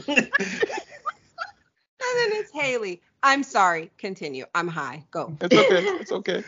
I will be later. Trust me. Right on. So she learns after leaving Andre, she gets a fall. She gets a call, or she calls. What's her name? Georgie. The racist white woman. Daisy. She tells her that Water has a memory, and you are now broke, you fucking nigger. And she's like, what do you mean? She's like, your little happy ass should have took that $5 million, won reparations. Now repair yourself and leave upon me. So be gone, Scamp. Bitch. Right. So Listen. thoughts on this? She already called her gal a few episodes ago, and I was like, oh, this bitch racist. Yeah, that's real racist. Yeah. She said, what did she say? Go to Shanae's or something. That was the hairdresser. Yeah. I'm like, that's good for her. racist. Good for her. Good for her. I do not. Wait, you're supporting the old white women? Today, yes. Wow. I can't lie. I don't like the fact that Haley called first. First of all, you never do that. You don't gloat. You touchdown dance before the end zone. You don't do that. Mm-hmm. And also learn how to negotiate black people. But I didn't like that she called for this. I would have liked to see a scenario where she got what she wanted. I'll get into that a little bit more in a second. But I just did not like this. Because like what Jamel said earlier, that this was kind of the show turning Autumn into a vanquished villain. Mm-hmm. And that was the first thing I did not like about it. Mm. Yeah, so she's down on her luck, so she's going back to what she knows. She goes to the club, and Uncle Clifford blesses her with $250,000. What the fuck have you done? But what do you mean? The Corbin Kyle Canal? They're building a canal from the river to Corbin Kyle's front fucking door. Oh, Corbin. Don't play fucking coy with me. There's only one person who's behind this, and it ain't that fucking Mississippi mud. Oh, stop with all the name calling, Autumn, Lakeisha, Haley, Savage, Knight. Somebody sure was on their period today. I think I got a little something that'll take the cramps away. How the fuck did you get this? A check for $250,000? I'm buying my club back from you. That's how much you paid for the club, and you getting it right back. I think it's only fair for what you did lost. This is nowhere near fair. This don't make any sense. Well, Mississippi rule is clear. The casino must be on the water. It don't matter where. I'm the majority owner. Corbin has to negotiate with me. But you gave a bitch over 30% ownership, and in the good old Magnolia State, that's enough to negotiate access to land, which Corbin agreed to quite willingly. You made a backdoor deal with Corbin? Are you that much of a fucking idiot? Do you know how much money you just gave away to these white folks? And for what? Crackers in Mississippi gonna stay having money, but this nigga right here gonna stay having her club. Me and you could have split this shit. And then where would I be? Where would I work? Better yet, who would I be? The Pank ain't just a building, baby. This my life, my memory, my dream. So you go and you find yourself your own. If it weren't for me and my money, this place would have been sold for piss and a penny. And if it wasn't for me and Mercedes, you'd be dead. So yeah, you better have say this club. I thought you saving the Pank was a sign that we had a sister for life, one who understood about family, trust, and sacrifice. But that sister soon revealed herself to be a snake, because you turned your back on us. You turned your back on me. I feel sorry for you. The lost girl with no family to call her own. We could have been that for you. I don't need no family. No, you need it. Deserve it. And I hope you find it outside these walls. I am buying your ass out. Right, and she says, wait a minute now. This is not fair. I need to be made whole. And they said, that's as whole as you're going to be. You had a chance to have a family. How you say it? Family? You said it right. Family. And you turned down on it. Now, we've argued on this several times on this pod where it's just a building. She says any girls would have made the decision that I did. And Uncle Clifford hits her with, no, they wouldn't. So Communist Juwan, defend this. Go ahead. Money having capitalist, Juwan, is still, I understand, and I know we have listeners that have pushed back against me by saying it's just a building, and that it should have been sold or could have been sold, despite what Clifford was trying to hold on to, the memories that were built in that place. Quadrupling now, it was just a fucking building. It was just a fucking building.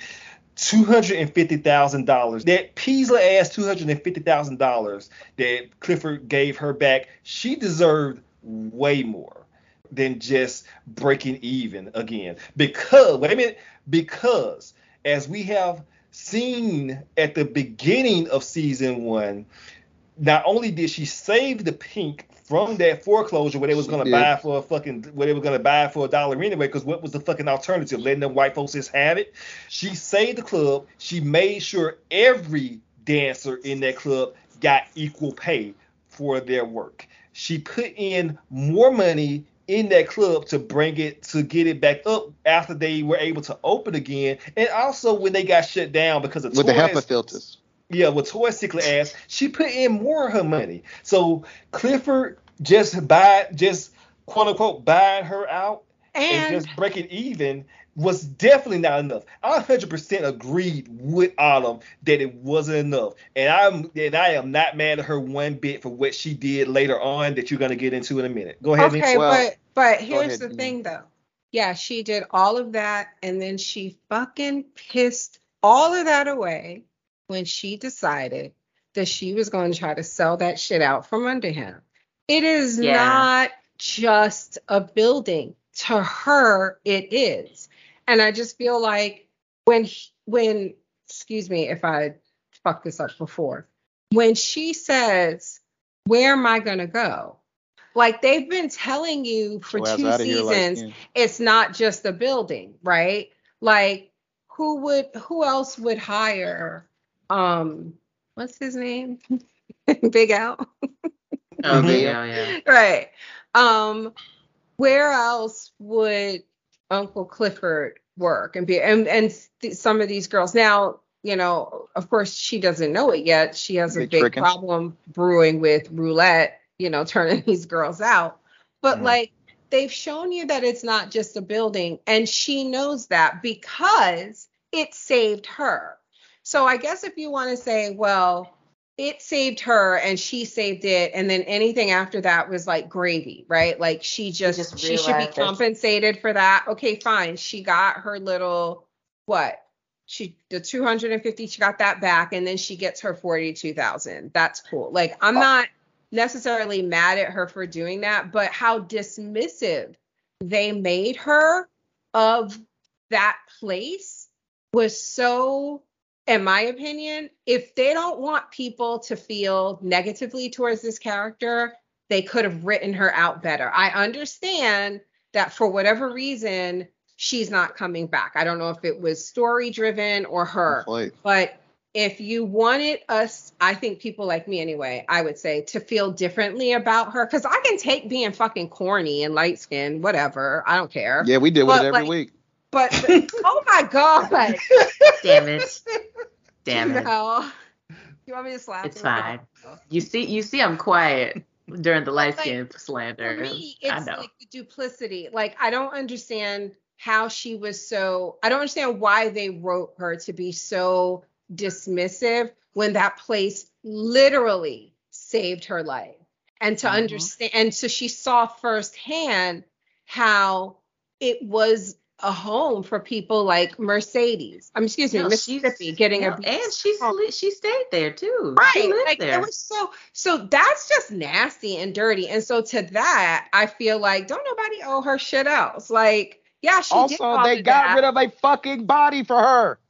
Fuck all that. Yeah. I don't give a fuck. They got rid of a body. They got rid of a body that would have came back on all of them. So that was not that was everybody's problem. She brought that problem to them. She didn't bring shit. She did. Yes, she did. She didn't bring shit. She thought she killed that man. Also, she no, she didn't. She didn't know for sure, because if she thought he was dead, because she would have been hiding. She kept calling and searching for him. and they never confirmed his body. When she was checking them IDs to see them names that she could use, she, to begin with, started this from I'm sorry she was abused. Of course. Like, that's what happened to her when she was on the run. But again, most of the first season, we didn't know what the fuck was going on because they kept showing flashbacks in the rain, and then you kind of piece together what the fuck happened. I was but at the end, we learned she stole $250,000 from him. Mm-hmm. She put all this shit in motion. She's just a scammer. She's light-skinned. That's just the explanation. Okay. You know? I give you that one. I thought the whole time that she thought that she killed the man, but I can understand that. I do feel like that they did help her. That body was on all four of them, so they had to do something with it. But even though it was in the service of helping her ultimately, my only other pushback though is that it did not ever seem that she was going to sell the club under Clifford. She told Clifford, she was upfront about that. But it was once they found out. She wasn't completely honest about it. But I get what you're saying. She was like, I'm going to get They overheard her telling Obama. Andre, yeah. Yeah, but she did give Clifford an equity share. She didn't have to, but she gave Clifford. She gave Clifford an equity share. Clifford would have been a millionaire 3 times over had she let her sell the club, and we still could have had P-Valley, the show, in a different location. Well, with the sometimes it ain't always about money. That's not what she wanted, though. Right. Communist. Thank you, Jamel. Always about money, communist. Thank you. Look, it's just that if we keep on having these connections to property, then nothing will ever get bought and sold in this country. And listeners, don't sell your grandmother's house. But so few black people have property like that, though. Right. You know what I am not selling my grandmother's house. I mean, I would, but that's like another story. We don't have like it's another. I don't even want to say fair because, like, honestly, none of this shit belongs to us. Because, like. So I want to get into something, and so we can wrap up and move on. But apparently, because I had no idea y'all have played me for real. Because I had questions about where we're going next season, if she's gonna have the babies, but Juwan has shot so I thought she went to Hong Kong or some shit like Lana on Smallville. I thought so like too, I'm like, what the fuck is happening? And now Juwan burst my bubble. So Juwan, would you like to elaborate on what's going on behind the scenes or something that I missed? Okay, so Alarica Johnson did an interview with Entertainment Weekly after this, where she's basically said that was it for her, that she is not coming back to the show. It was her decision not to come back, based on, it was subtle, but she alluded to not wanting to come back to the show based on how her character was written in the second season. That she said, but how she phrased it was, after she read the scripts, this is before filming, after she read the scripts of season 2, she went to Katori and made a decision that she was not coming back. And she felt probably didn't want to be the villain. Yeah, and she felt like that based on how they were writing her this season, that her character's journey was over. So she decided that was going to be her last, that this was going to be her last season. And that's all I'm saying. That, like, again, if they didn't want people to, I know you're saying she alluded to that. I'm saying if that's the case, that makes sense to me, because it made no sense to me that we went from her quoting a movie on the couch with Mercedes and like bonding with her and all this stuff and this growth with this character, and then family. And then for her to be, again, I get what you're saying in terms of it's like a good business decision and all of that. But like, again, she didn't come to them as an adult, as a friend or anything, as a partner, business partner. Jarring. They had to overhear it. And then to be so nasty about it, it was so like, I was like, they don't want you to like her. Like, that's how I felt. The they were unfair to her at times too, though.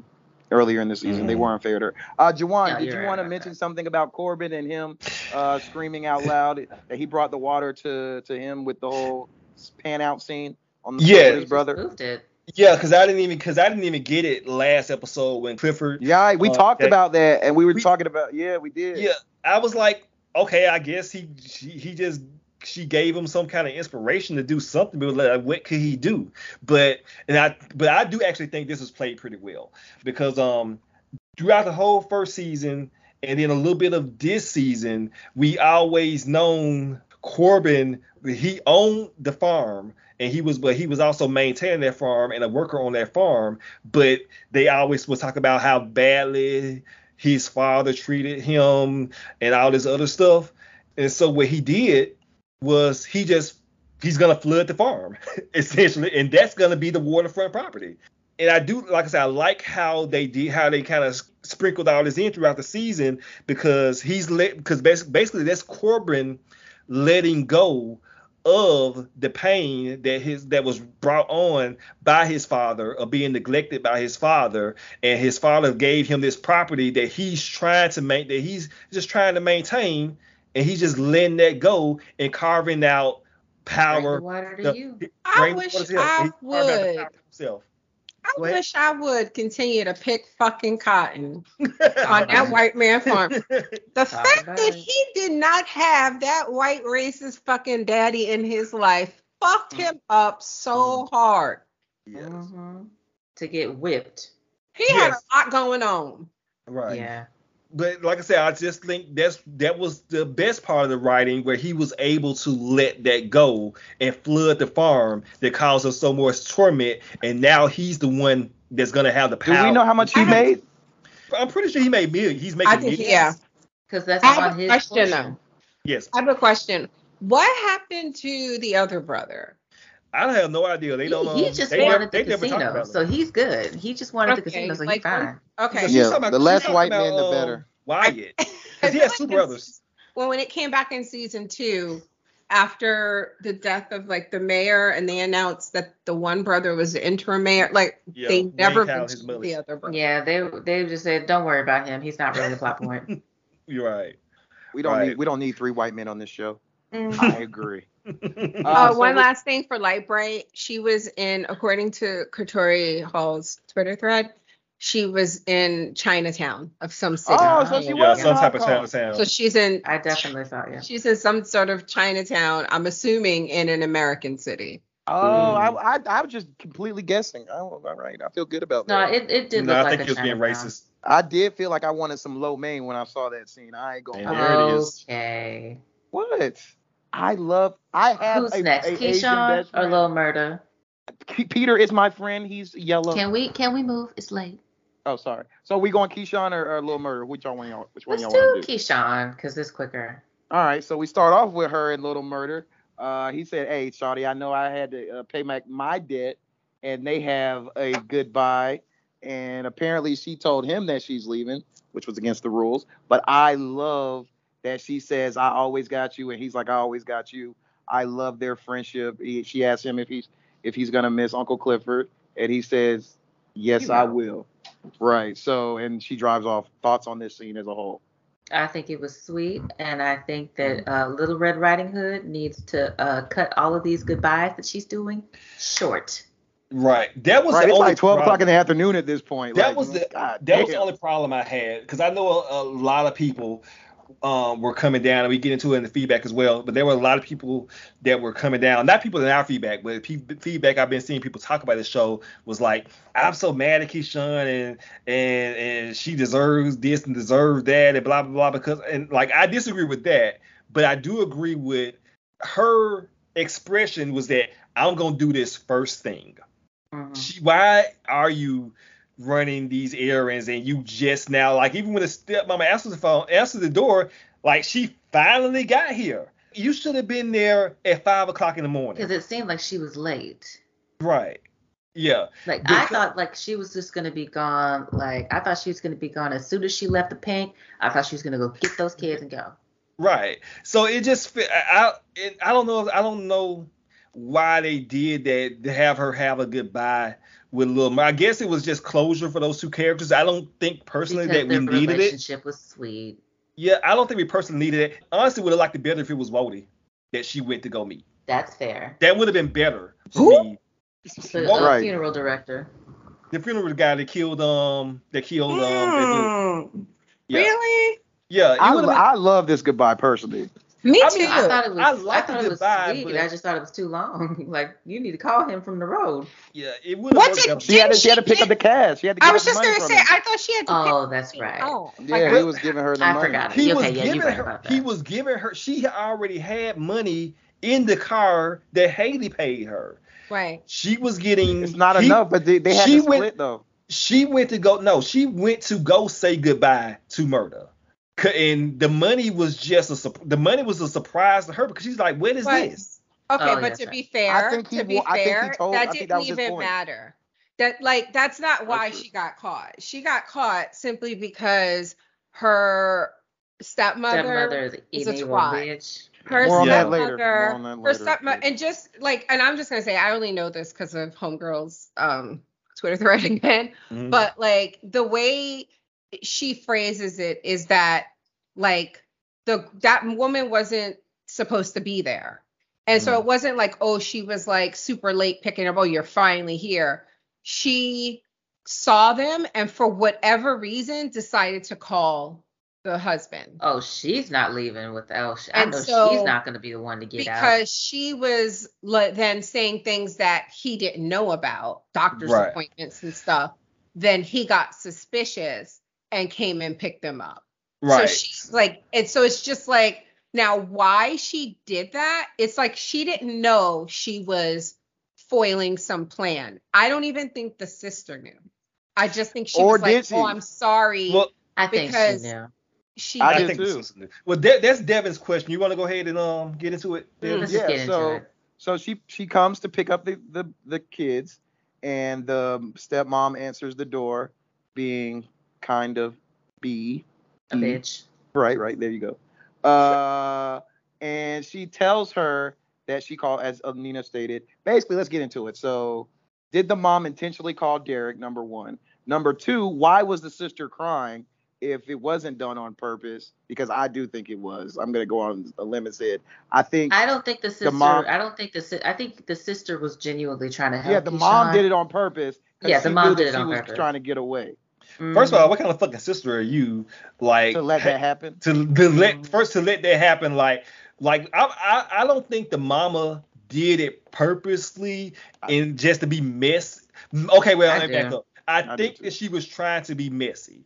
I don't think that she was trying to thwart some type of plan, that she even knew about a plan. I think she was just simply trying to be messy and did not have the full context of why they were of why they were there. Because if she was just trying to call and say, I haven't seen the babies in a long time, that she looks so pretty, you can call Keyshawn and leave that message. You don't have to call the baby daddy to leave. She wanted him to know that the kids were there. Right. That the kids were there, that they had been there for however long that she'd been there. She was trying to be messy. I don't think she was like, I'm gonna, like you said, thwart her getaway or anything like that. I think the sister knew though. I do think the sister the sister may not have known the full extent of the situation of what Keyshawn was getting away from, but I can guarantee the sister knew that those kids were there. You know, she's supposed to hold on those kids for their life. Yeah. Essentially. But I'm still thinking, I'm mad at the sister though, because she could have said, Mama, the Keyshawn kids are here. Don't worry about it. I'll take care of them. Don't call nobody. It's all good. She'll be here in the morning. Don't worry about it. She definitely should have made something up. I was Donnie is leaving for work, and he was like, why white Donald? He was like, are you muted? And I'm like, yeah. He goes, and whatever happened with the sister and the father? And I was like, I was just about to bring that up. Are they ever going to talk about is that revenge? Father is a fucking child molester? Yeah, they did allude to that. I ain't gonna say I don't think they'll do another flashback. I wouldn't want to see that. I don't want to see it either. I don't want to see it, but I feel like you like think it's just into that heavily. Address it. I feel like if you bring that in there, yeah. Otherwise, I'm just like, oh, this is something we know about this family, and that girl's still living in that house, and I'm guessing she's being molested this whole time. That's a thing that's happening. I did say that they were gonna bring that sister back, so maybe this is probably gonna, if they're gonna make her a character more in the Keyshawn story, then maybe it'll be something that'll be talked about. I just hope we don't have a flashback to see this is what your daddy was doing to me, and we're gonna show it in detail. Mm-hmm. All right, so well, now that that's ruined, she goes home, and CPS is at the crib, and they tell her she ain't shit, and she must stay there for 6 months. Derek, I know what you're thinking, but I'm... Mrs. Harris. What's going on? Hey there. I'm Michaela Windsor with Child Protective Services. Mrs. Harris... It's just Miss... We're here to investigate a mandated report of possible child abuse regarding your son, Jaden. I don't know what you're talking about. Oh, you don't? Isn't this your name on these discharge papers? Yes, but I was away and I took him for a checkup and doctor said nursemaid's elbow was normal. Well, true, this might not have triggered an investigation on its own. However, another report was filed. Seems like a neighbor called and said they heard sounds coming from the house, Keyshawn. Started up the night you decided to come back. In light of these reports, the state of Mississippi has commenced an investigation. Wait, an investigation? Yes, an investigation. You'll have to comply with weekly check-ins in your home for the next 6 months. 6 months? Yes, ma'am. 6 months.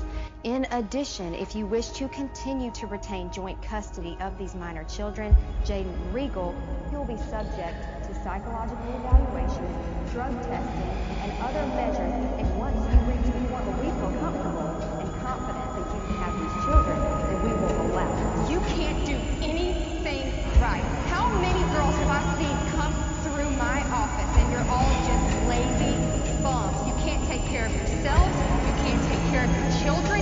You can't even keep a job. You can't pay your fucking rent. You can't do anything for yourself. You are just a fucking stripper. You motherfucker! You did this! Tell me what you did! Tell the truth, son of a bitch! What I'm confused about, and maybe you guys weren't, but I was that lady really calling her? No, bum-ass that was all in her head. Yeah, because you know what, Keyshawn's big thing this season has been imagining things that are not exactly real, or imagining or hearing things from her own head, and she has this whole fairy tale motif. Hint, her coming in with the red hood on, Red Riding Hood. And Derek's overly exaggerated facial hair wig that he had on as the big bad wolf. Mm-hmm. Oh. Mm-hmm. I get that. Yeah, he's the big bad wolf. If I was a snake, it would have bit me. But no, I did not like this at all. I hated it. And this is, Nina, I know you can, I'm pretty sure you'll sympathize with me on this. This was just pretty much white supremacy on display. Absolutely. All three of them standing over her. She's hitting this white man who all of a sudden is I'm gonna use it as a pejorative, a bitch, and letting him like, oh no God, no, hit me, dude, save me, officer. And the officer grabbing her and throwing her on the ground and pinning her back, which of course allusions to things that have happened to black women, black girls in real life by the arm of the law, throwing them down and pinning them down for no reason, even though she did hit him, but fuck him too. But yeah, this was just white supremacy on display, and Katori did say as much in her Twitter thread that that was blatant. Yeah, that was blatant, which is why she called Diamond and was just like, so can you still kill him for me? Yeah, can you kill these motherfuckers? Okay, all of them. But yeah, and you notice he got in hop step. Mm-hmm. He was about to do it before he got Love him some her. I mean, can you blame it? He was like, oh, Diamond was like, hold on, baby. Hold on, baby. I got this. Wait, really quickly before you leave, Keyshawn. This is what Katori said. Keyshawn arrives to her stepsister's house to find that her stepmother, Shanice, has popped up unannounced on the wrong damn day. So it wasn't even her stepmother. It was her stepsister's house, and her stepmother just showed up. Oh, okay. Oh, she wasn't supposed to be there. Right. And then she says, to make matters worse, she calls Derek to catch up. That's her just being messy, like Juwan said. Setting off alarm bells and causing him to pick up the children. There you go. Trash. I understand why it's in there, because I knew they was gonna have to do something for the Keyshawn character to still be on the show. Yeah. I just would have liked it to be somewhat of a happy, not necessarily a happy ending, because I thought like maybe it was like Derek got killed, and she was not happy about it, but she's free. Right. Right. That would have been nice. Yeah, but yeah, it was just rough. I don't like that at all. And now we got Diamond just hemmed up off of her because, and we all called it, she the feds. Mm-hmm. We talked about it earlier. Well, Big Bone was the feds. Donnie was like, and she's the only one that can't dance. Yep, exactly. And they set that up. They just had a honeypot. She's a honeypot. I don't care if she dances like the whitest, no rhythm having ass person I have ever met.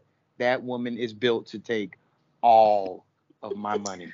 Can we please move on to Lil Money? Every single cent. It's so cute. Okay, last thing. Okay, we already called it. Diamond called to say she calls Diamond to save her out of the clink, and he gets got. All right, so let's get into little homicide, big homicide. He starts a cappella and kills it with his 7 pounds of pressure. And Maine is just looking like, I'm so mad. He is in his feelings. When the music came back on and like everybody started throwing money, Maine was so offended when them $2 little hit him in the face. He was so offended. How dare money hit me at a strip club? Like he forgot he was in a strip club. How dare money hit me at a strip club? So I do have a question about this scene. For that whole fucking song though. Before we get into the whole thing, when he says cut the music, where y'all think he's got to say I'm gay? I absolutely did. I thought that he was gonna pull a full nigga on Empire, be like I'm gay. I definitely thought that was coming. He was like I'm gay freestyle. I'm gay. Or allude to confessing to killing that. Basically, what he did in the song, I thought he was gonna do. Oh, yeah, he basically said, yes, I did that. I definitely did kill him. That he killed Pico. Yeah. We kind of did. I honestly did not like the song. It does. First of all, it doesn't slap by Mississippi Pride. No, it doesn't. And it's totally inaccurate. It only takes 4 pounds of pressure. Oh my God. Okay, Juwan, let's move on. Devin. So what is next? I gotta look at my own notes. I wasn't. The so party. We go backstage. Oh, well, we did get the scene that Nina alluded to, where Mercedes is performing, giving her last dance, and she is killing it on that pole. She sure was. And does this wonderful flip over Little Murder, and I just wanted to be on the stage and for her to land directly on my dick. Oh God. Oh my God. First of all, ouch. That would hurt, but I would take it. Trust me, Jamel, I know. I was about to say, Jamel, would you like to tell us what it's like falling on the strip club like to stage? Experience that in real life? All right, y'all. It's been wonderful. I'm going to go ahead and get off this podcast. Listeners, she does tell that story, but you got to go to the Patreon to get that. You got to go on Patreon for that. Just know I don't like strip clubs, and that part was triggering to me. So I'd like to move on to the other scene, please. All right, so we go back. Wait. One thing I do want to point out, just one quick thing. Like I was saying before, how Mercedes attacks the pole, how I'm glad it worked out, because there's this one subtle move that she does where she does that one-handed thing, but she holds herself completely upside down by just one hand just for a second. Yeah. I love that. I love that. Art. She creates art. And we give Brandy a lot of credit, but for these more intense dances, she does have a stunt double for these. Of course. And that's Martika Maria J. Thompson. But the stunt double actually is the pregnant woman from last episode, Pico's baby mom. That's Brandy Evans' stunt double. Wow, really? Yes, she's not really pregnant. I feel it in my soul, man. But yes, that's the stunt double for Brandy Evans. And also in the opening credits, where you have the woman walking down the hall, silhouetted, that's her. Brandy Evans. That's her too. Okay. So shout out to it looks like her. So yeah. Yeah, she can get every inch. She can get 12 of these strokes. Please? Okay. So we go backstage with Uncle Clifford, and she is crying her eyes out, and Mercedes is like, "What is wrong with her? She did drink the water. She did drink the what? I don't know what that means." Grandmother Ernestine is all right. And Lil Murder tells her, "Yep, what that means." And so we have a little touching moment there. The next morning at the crib, they have a breakup where Uncle Clifford tells him, "You need to shine outside." And I do love this, that every character on this show, this is what I love Lil Murder, because it's like every character in his life tells him that you're a star, you're gonna shine. You have to get out of here. You have to, yeah, exactly. So I hope they're not setting us up for failure. I hope that too. Mm-hmm. I hope that too, but I do like it. So she says, "Get the fuck out of here." He's late, and he goes in the bathroom to gather his belongings and probably towel off. Well, because he got to reach around. Yes. The only part I don't like is in this particular love story, I understand why they did it, is Clifford's denial of trying to have a lasting love, where she feels that it's gonna be fleeting. The nigga's just going on tour. He's not going to fucking war. He's gonna be on tour for maybe like 6 months. You know, he's gonna come back. You don't have to fucking try to break up with him. And this man is telling you, "I want to be with you in the open." You know, although he did say that last season, and we know how Murder Night went. Yeah. That's why Clifford's kind of guarded. But yeah, he's like, "I'm going full Lil Nas X." So they go we go to Ernestine, and she's planned a party, a coming out party, not a coming out party. It turns into a coming out party, but she wants to live life type of party, and Big L and Duffy and what do they call him? Uganda? What do they call him? Uganda. They just call him Uganda. Right. Show up, and Cliff gets a vision from Mom Dukes about telling her, "Hey, don't push this nigga away. You ain't gonna find another nigga like him." Mm-hmm. Thoughts? I mean, that's it. Like, yeah, like I'm glad that like people are telling like, bro, stop. Like not bro, but like, girl, he wants to be with you. Just let it happen. Whatever, let the chips fall where they may. But the thing is, he wants to be with you. So let yourself be worthy of love. Right. Because you see a lot of these shows with the gay or queer character, they're the sidelines. Like they don't ever get like the love interest. So we're finally getting one in this show where the queer character has a love interest, and it's actually the best part of the show. Mm-hmm. So, you know, it's just good to see. So we go to all of that. Okay. We go to the party itself, and Clifford hears a song that I was told by Mint Condition. Is that who it is? Pretty Brown Eye. Yeah, yes. I've never heard of her. But wait a minute. Yeah, and you're not gonna get us in trouble with the blacks again with your shenanigans, because we got in trouble with the blacks because you made Jamel and I forget Guy. And you Tay Riley and them, right? Oh man. Taylor Riley and Keith Sweat. And I don't know who they are. But we know who Mint Condition are, listeners. Devin doesn't. But me. He sounds really good. Oh my God, you're terrible. I and Nina know who Mint Condition are. Devin will not get us in trouble with the blacks again. No. That's a single person or a group? That's a group. I knew that. I was just testing y'all. Oh, okay. Right. So they get the song playing, and we go to a moment where Lil Murder has an epiphany, I guess. I decided I ain't going on tour. Are you fucking insane? I ain't going. You said it yourself. I'm a star. And if that's the case, I'm gonna need my own tour, my own bus. I don't gotta ride the coattails of nobody, even if they is Snow White Chinchilla. Tina Snow is your ticket out of Chucalissa. Do you know how many niggas want to go on tour and open for an act like that? Well, let them do that shit then, because I ain't the one. You scared. Scared? You scared of the sun. In fact, you scared you is the sun. It's not what it is, Cliff. Well, your ass can't sit up there and say it's because you want to cook breakfast for your nigga and her grandmother every day. Boy, what done got into your head? Look, my decision is my decision. That ain't no decision. That's impulse, which is the sister of stupidity. You the fucking one that's scared. Say you pushing me away from me when you really pushing me away from you. You pushing me away because you don't know you worthy of shit. Worthy of being took care of and all the protection and plates of yams and chicken and dressing, all this fucking love, Cliff. I sell fantasy for work.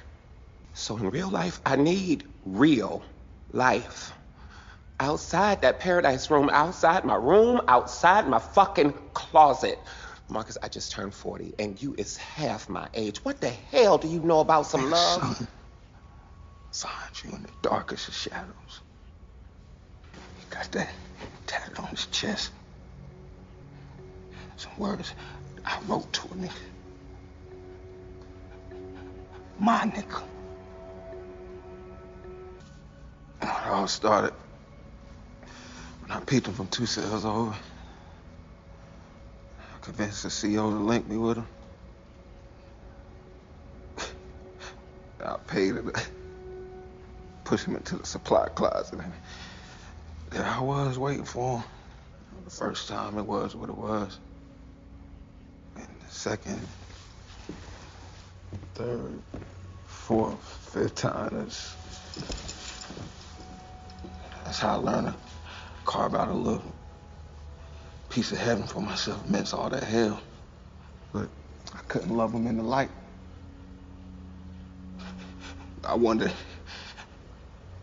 is that maybe why he took his life that night? I've been in some closets before. You know where that get me. And he says, I am not leaving, like he's on the Wolf of Wall. I'm not fucking leaving!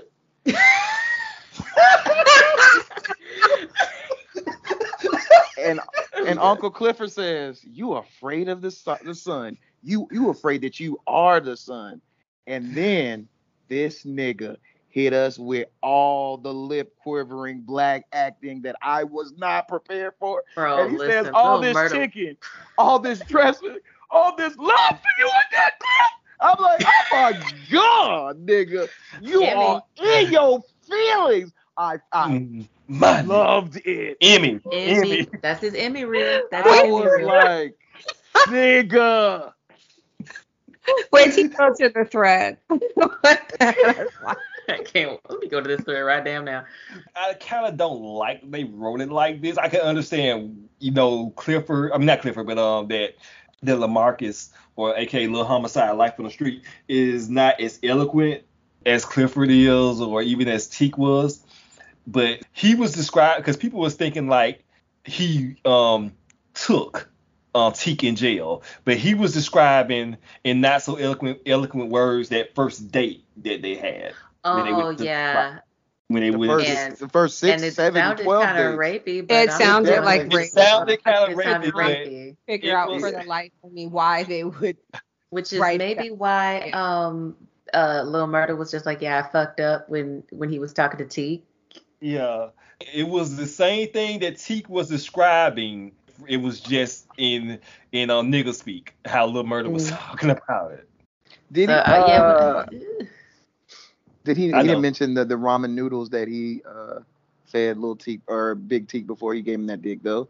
So at least he gave him a meal. Yeah. They had like dates and stuff, and then he was just and then he explained the whole suicide thing, and that's when Uncle Clifford was just like, oh, that's what happened. So so they have closure on that, but even still, like Uncle Clifford was just like, I still no. Isn't that true hood rodent behavior that they invite you over for some Alfredo and then set you up to fuck you? Isn't that just typical hood? Nigga, that's you. You the one that had that whole thing. Hold on. I don't have time for the story. It's after 10:30. Okay, I have a story that I'll tell about that on the Patreon next episode. Okay, just remind me. But it's also 10:30 p.m.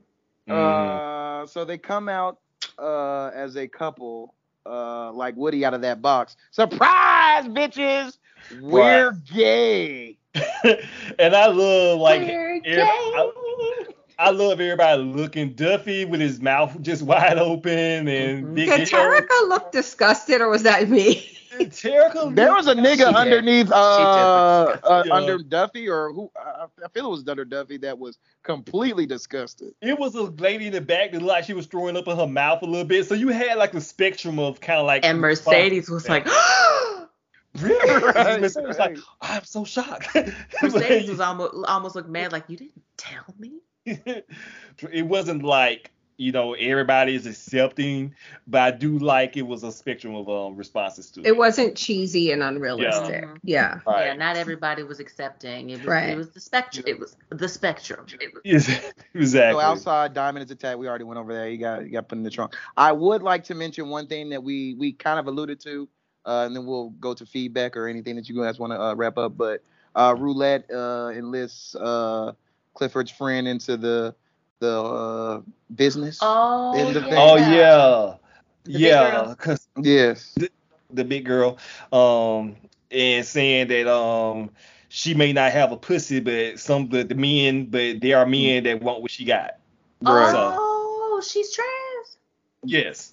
I mean, yeah. And wait, you thought? Never mind. I gotta she's say, trying I to gotta say diversify. She says she has to Which diversify. I'm not saying that. I'm not saying that. Pick that up. Okay, so you're being problematic, Devin. I just didn't I was know. about to say. I'm like, okay.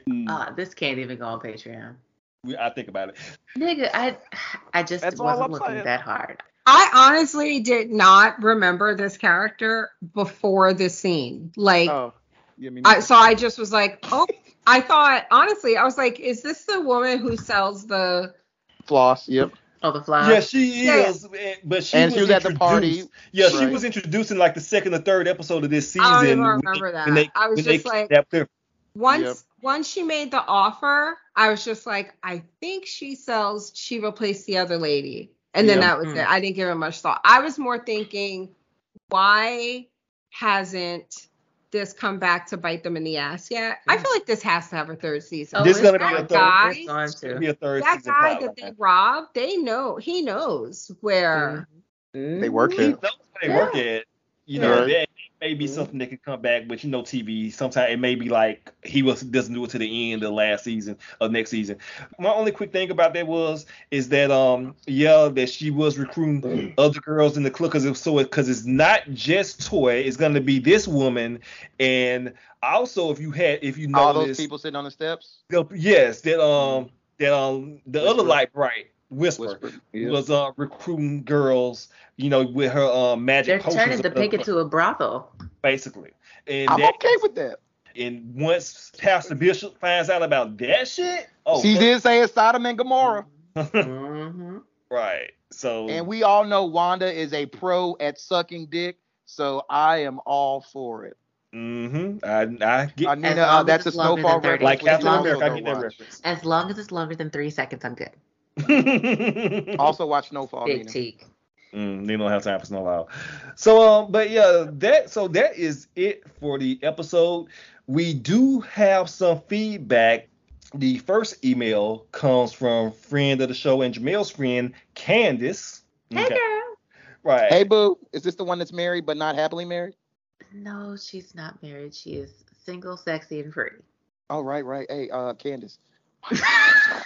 Are open. I'm into the black narcotic now. I'm just saying. I love that for you. Just never mind. So can they call me nigga in the bedroom?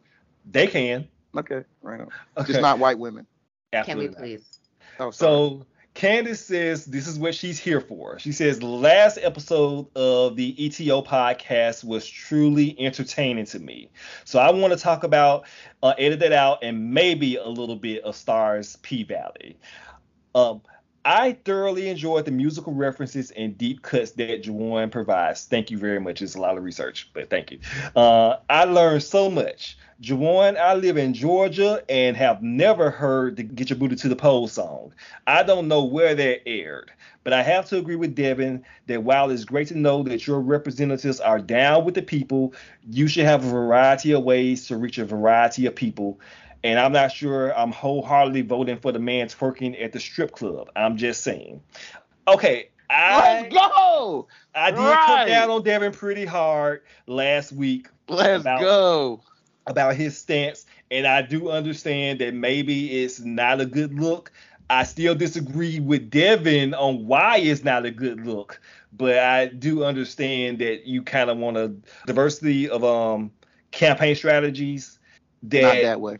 You just kind of want to keep it professional, but whatever works. Okay, so lead-ins for Devin's Andre rants, like sensitivity, is something I didn't know I needed. That was Jamel's idea, and I'm also here for the problematic antics of Devin and sometimes Juwan. I am perfect. Okay, ma'am.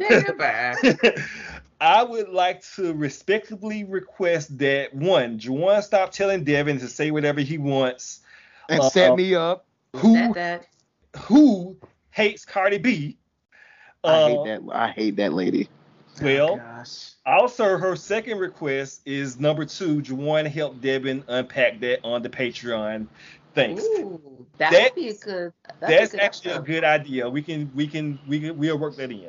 Last week's episode was certainly the ultimate penultimate episode. It gave everything: joy, humor, suspense, melancholy, sentiment, and enough to make you want more. I never would have expected that when I started watching last season that it would turn into must-watch TV. The writing is intelligent and the acting is captivating. I've noticed this season that the different characters have mentioned lines from opening song lyrics, which is brilliant to me. I did not pick up on that. Give these people awards. Whoever styled Haley did a great job last episode. Her campaign manager look was on point. They are, however, getting a little heavy-handed with all the visual and verbal metaphors. Like Jamel said last week, we're smart. We get it. Mercedes killed the opening scene performance. Our girl is finally back. So the real winner of the episode was Corbin. Didn't see that coming, but I want to see where this goes. A few random reactions. Black Eyed Pea casserole? Why? I've never heard anyone say bitch with 2 long syllables before. I'm going to start making finna fuck up life calls. I'm here for everything Ernestine. And we got more Beulah in this episode. Hard eyes emoji. Derek involving CPS, now we really got to kill him. He cannot stay, and I hope Diamond survives to be the one to do it. Nobody, and I mean nobody, brings pig feet to any event. Nan event calls for that in 2022. There was no Wody, but he seems to be only around when someone dies, so I guess I'm okay with it. He was in the background. Big Murder is so in love, and I'm here for all of it.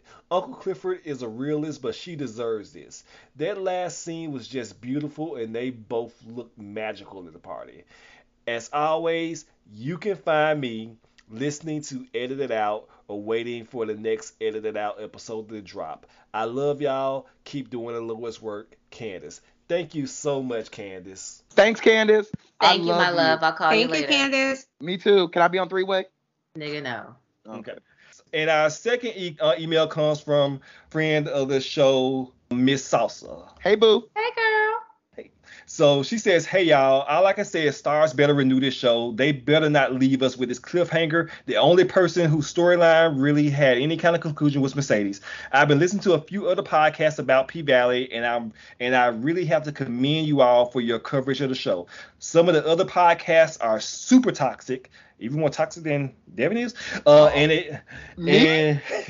it kills me that women are so awful about Keyshawn. I've heard women saying that Keyshawn deserves to get her ass kicked for being so stupid, but I guess all you need is a laptop and a mic to do this, and some should just not. Anywho, on to the pussy. Andre, Brittany girl, you did suck a dick in your own house.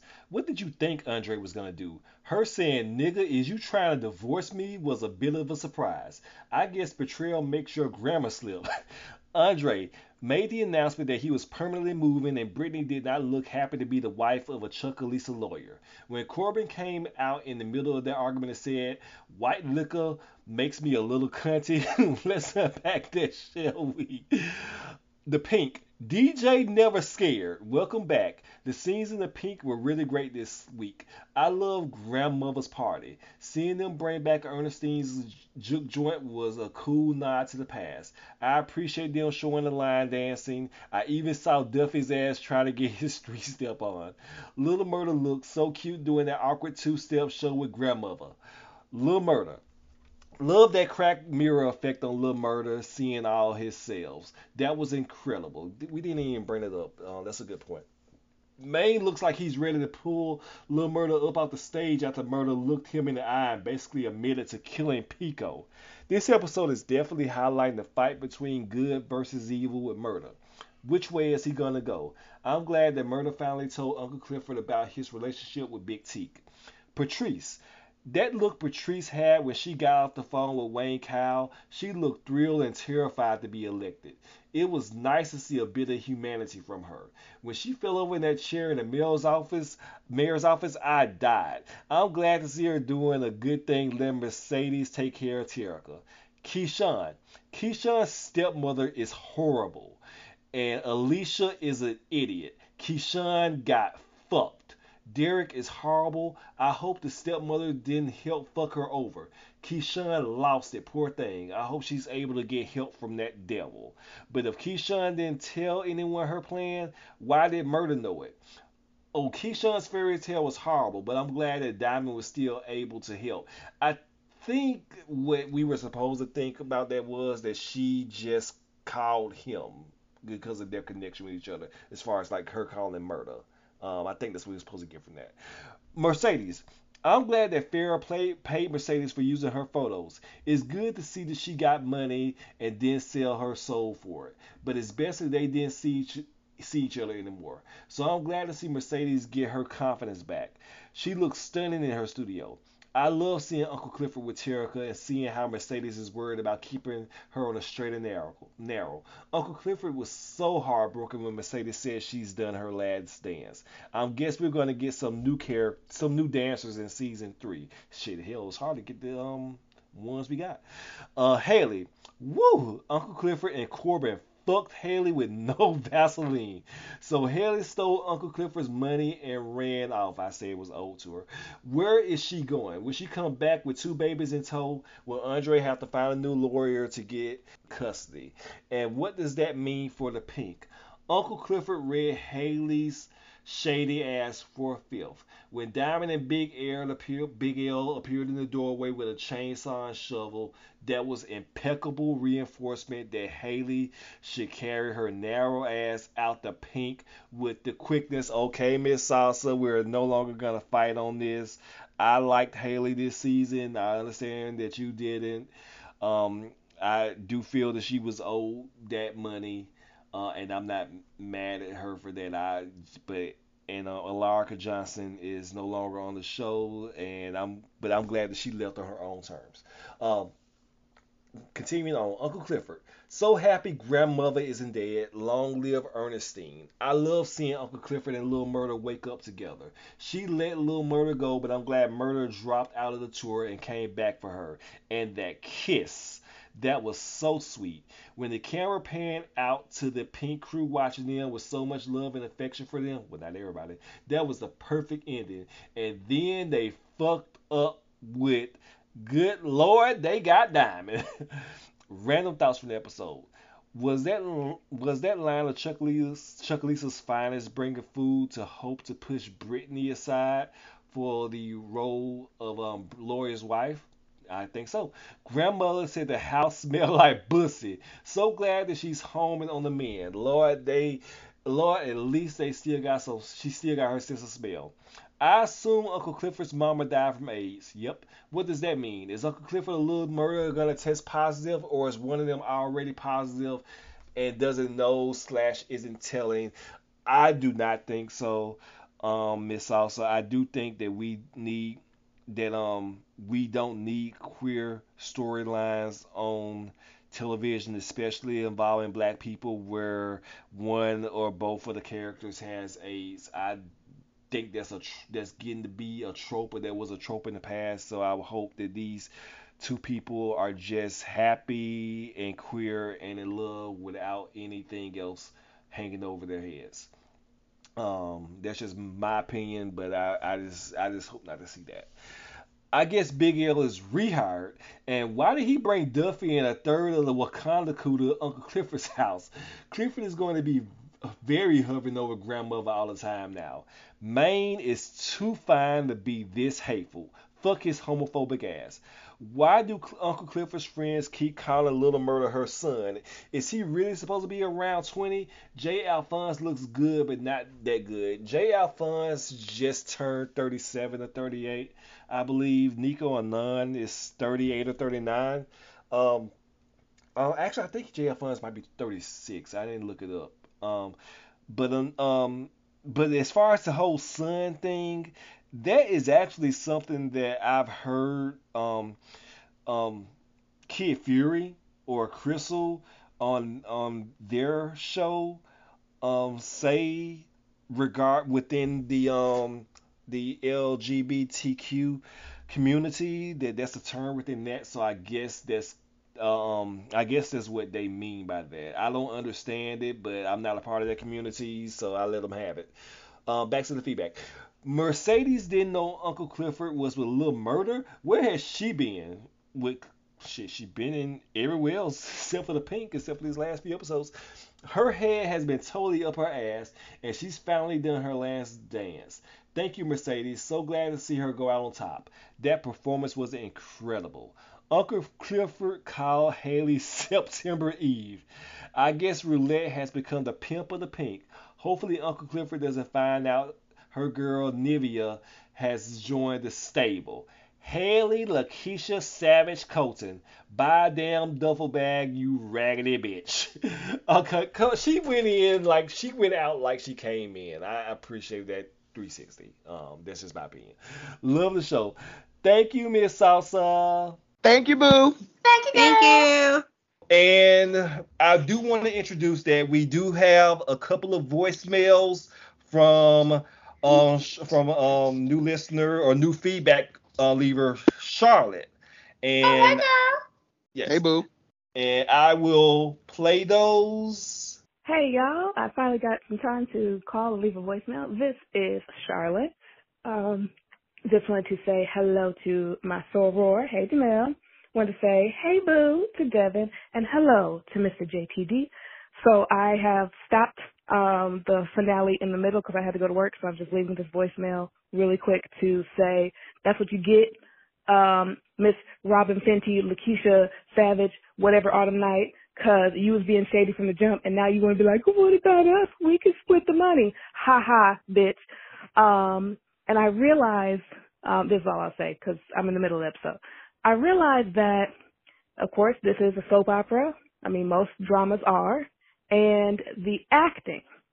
I feel like the reason that we don't particularly care about Miss Lightbright, because yes, she is a Lightbright. I am also a Lightbright. We recognize each other. We see each other.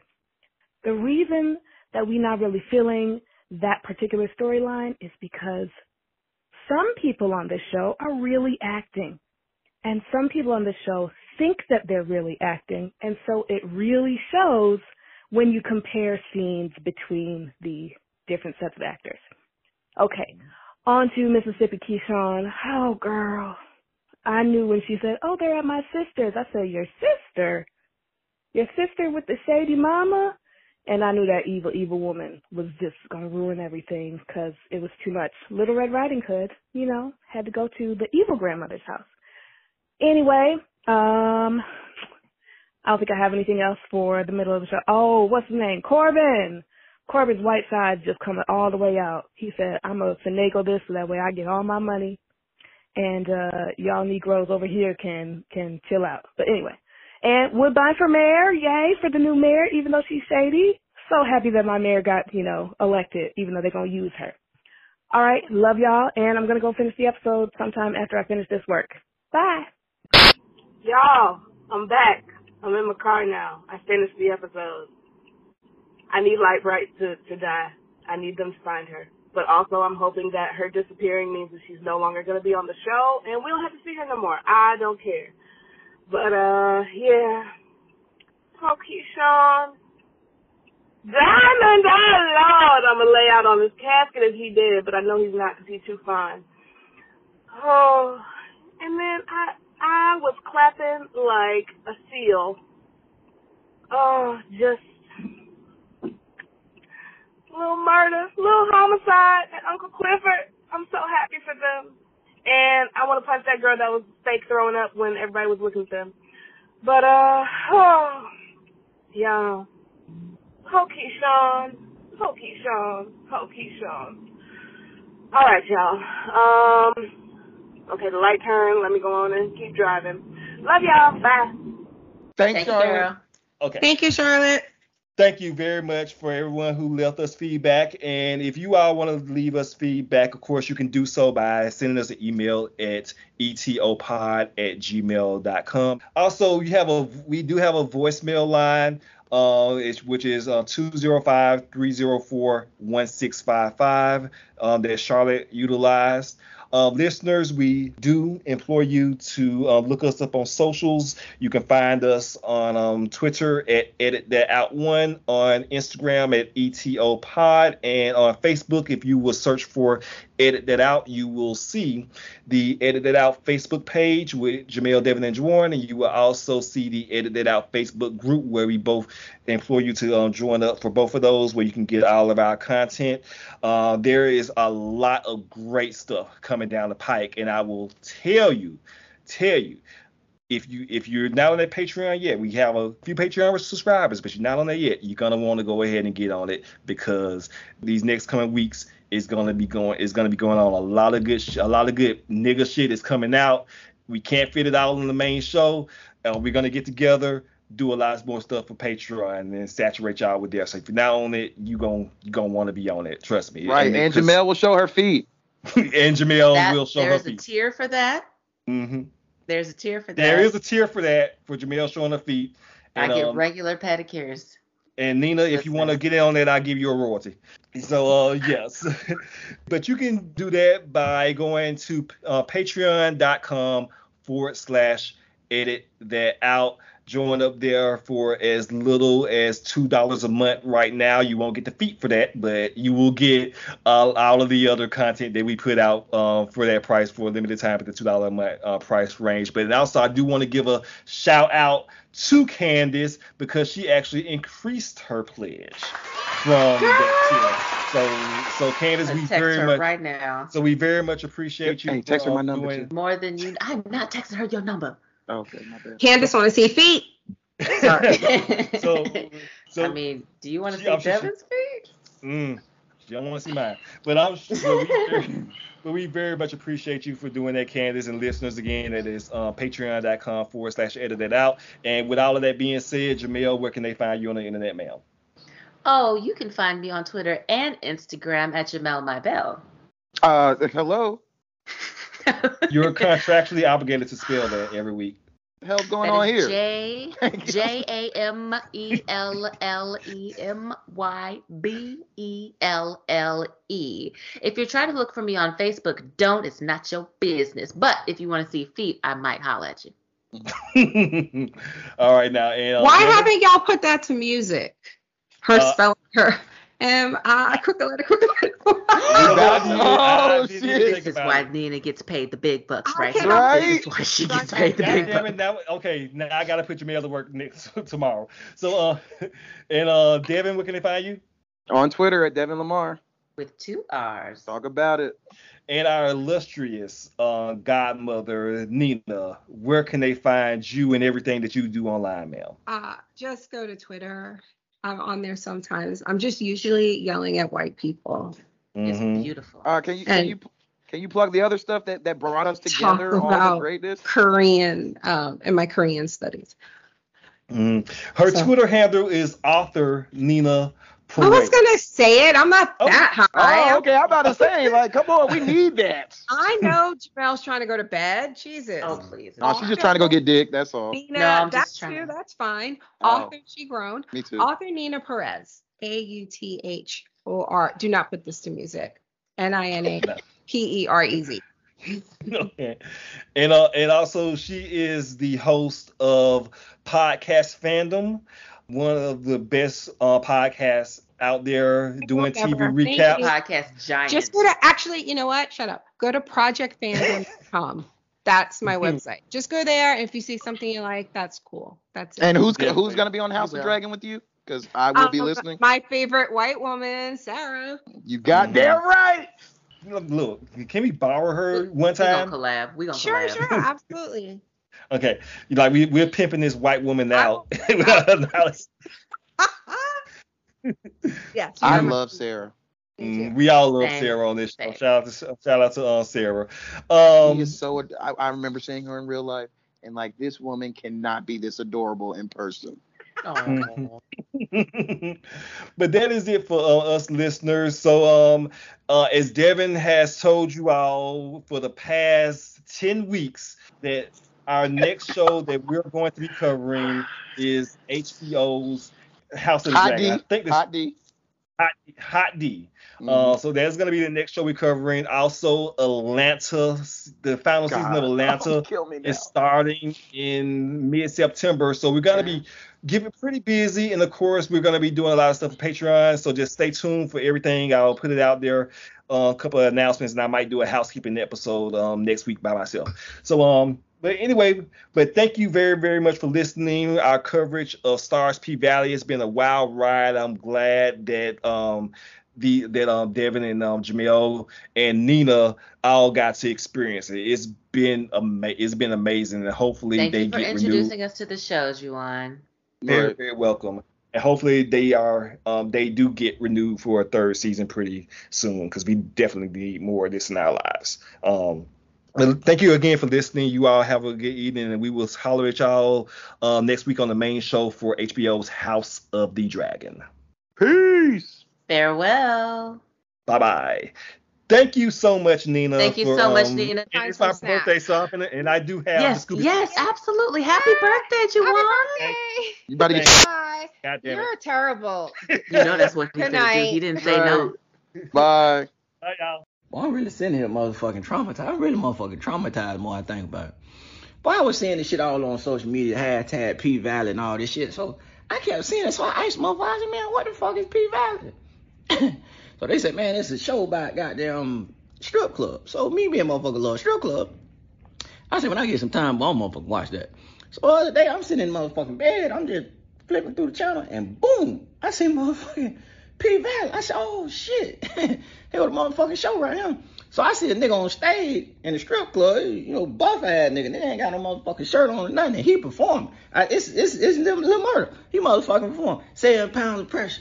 Crowd. 7 pounds of pressure. Crowd. I said, God damn. Motherfucking Lil Murder, motherfucking gangster.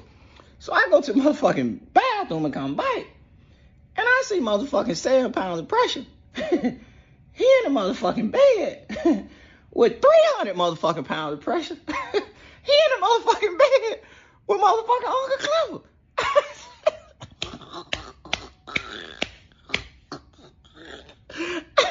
I said, no, shit. I said, boy, motherfucker should have gave me a tutorial. I'm thinking motherfucking P-Valley. Stand for motherfucking Pussy Valley or something. But boy, there ain't no motherfucking pussy on motherfucking P-Valley. Then I see goddamn Lil Murder come in the club. And I see goddamn Uncle Clifford seeing and looking at him like he a little motherfucking T-bone steak or something. And I think her name motherfucking Mercedes. She see motherfucking Uncle Clifford there staring at him. So she walk over to motherfucking Uncle Clifford and I, Uncle Clifford, that's you, ain't it? Motherfucking Uncle Clifford tell her to come in the bite. He take a bite there and spill the motherfucking bean. And then here come motherfucking Lil Murder. He motherfucking crying. Uncle Clifford trying to tell him to get on the motherfucking bus and go to work. But he just sitting there crying like a motherfucking baby because all he want to do is just stay there and run up and motherfucking Uncle Clifford.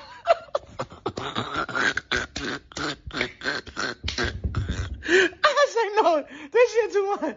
And motherfucking Uncle Clifford say, take your ass to work. All you want to do is sit here and run up at me all motherfucking day. P-Valley, I wish y'all know much success, motherfucking Black Power. But boy, I can't watch no more of that.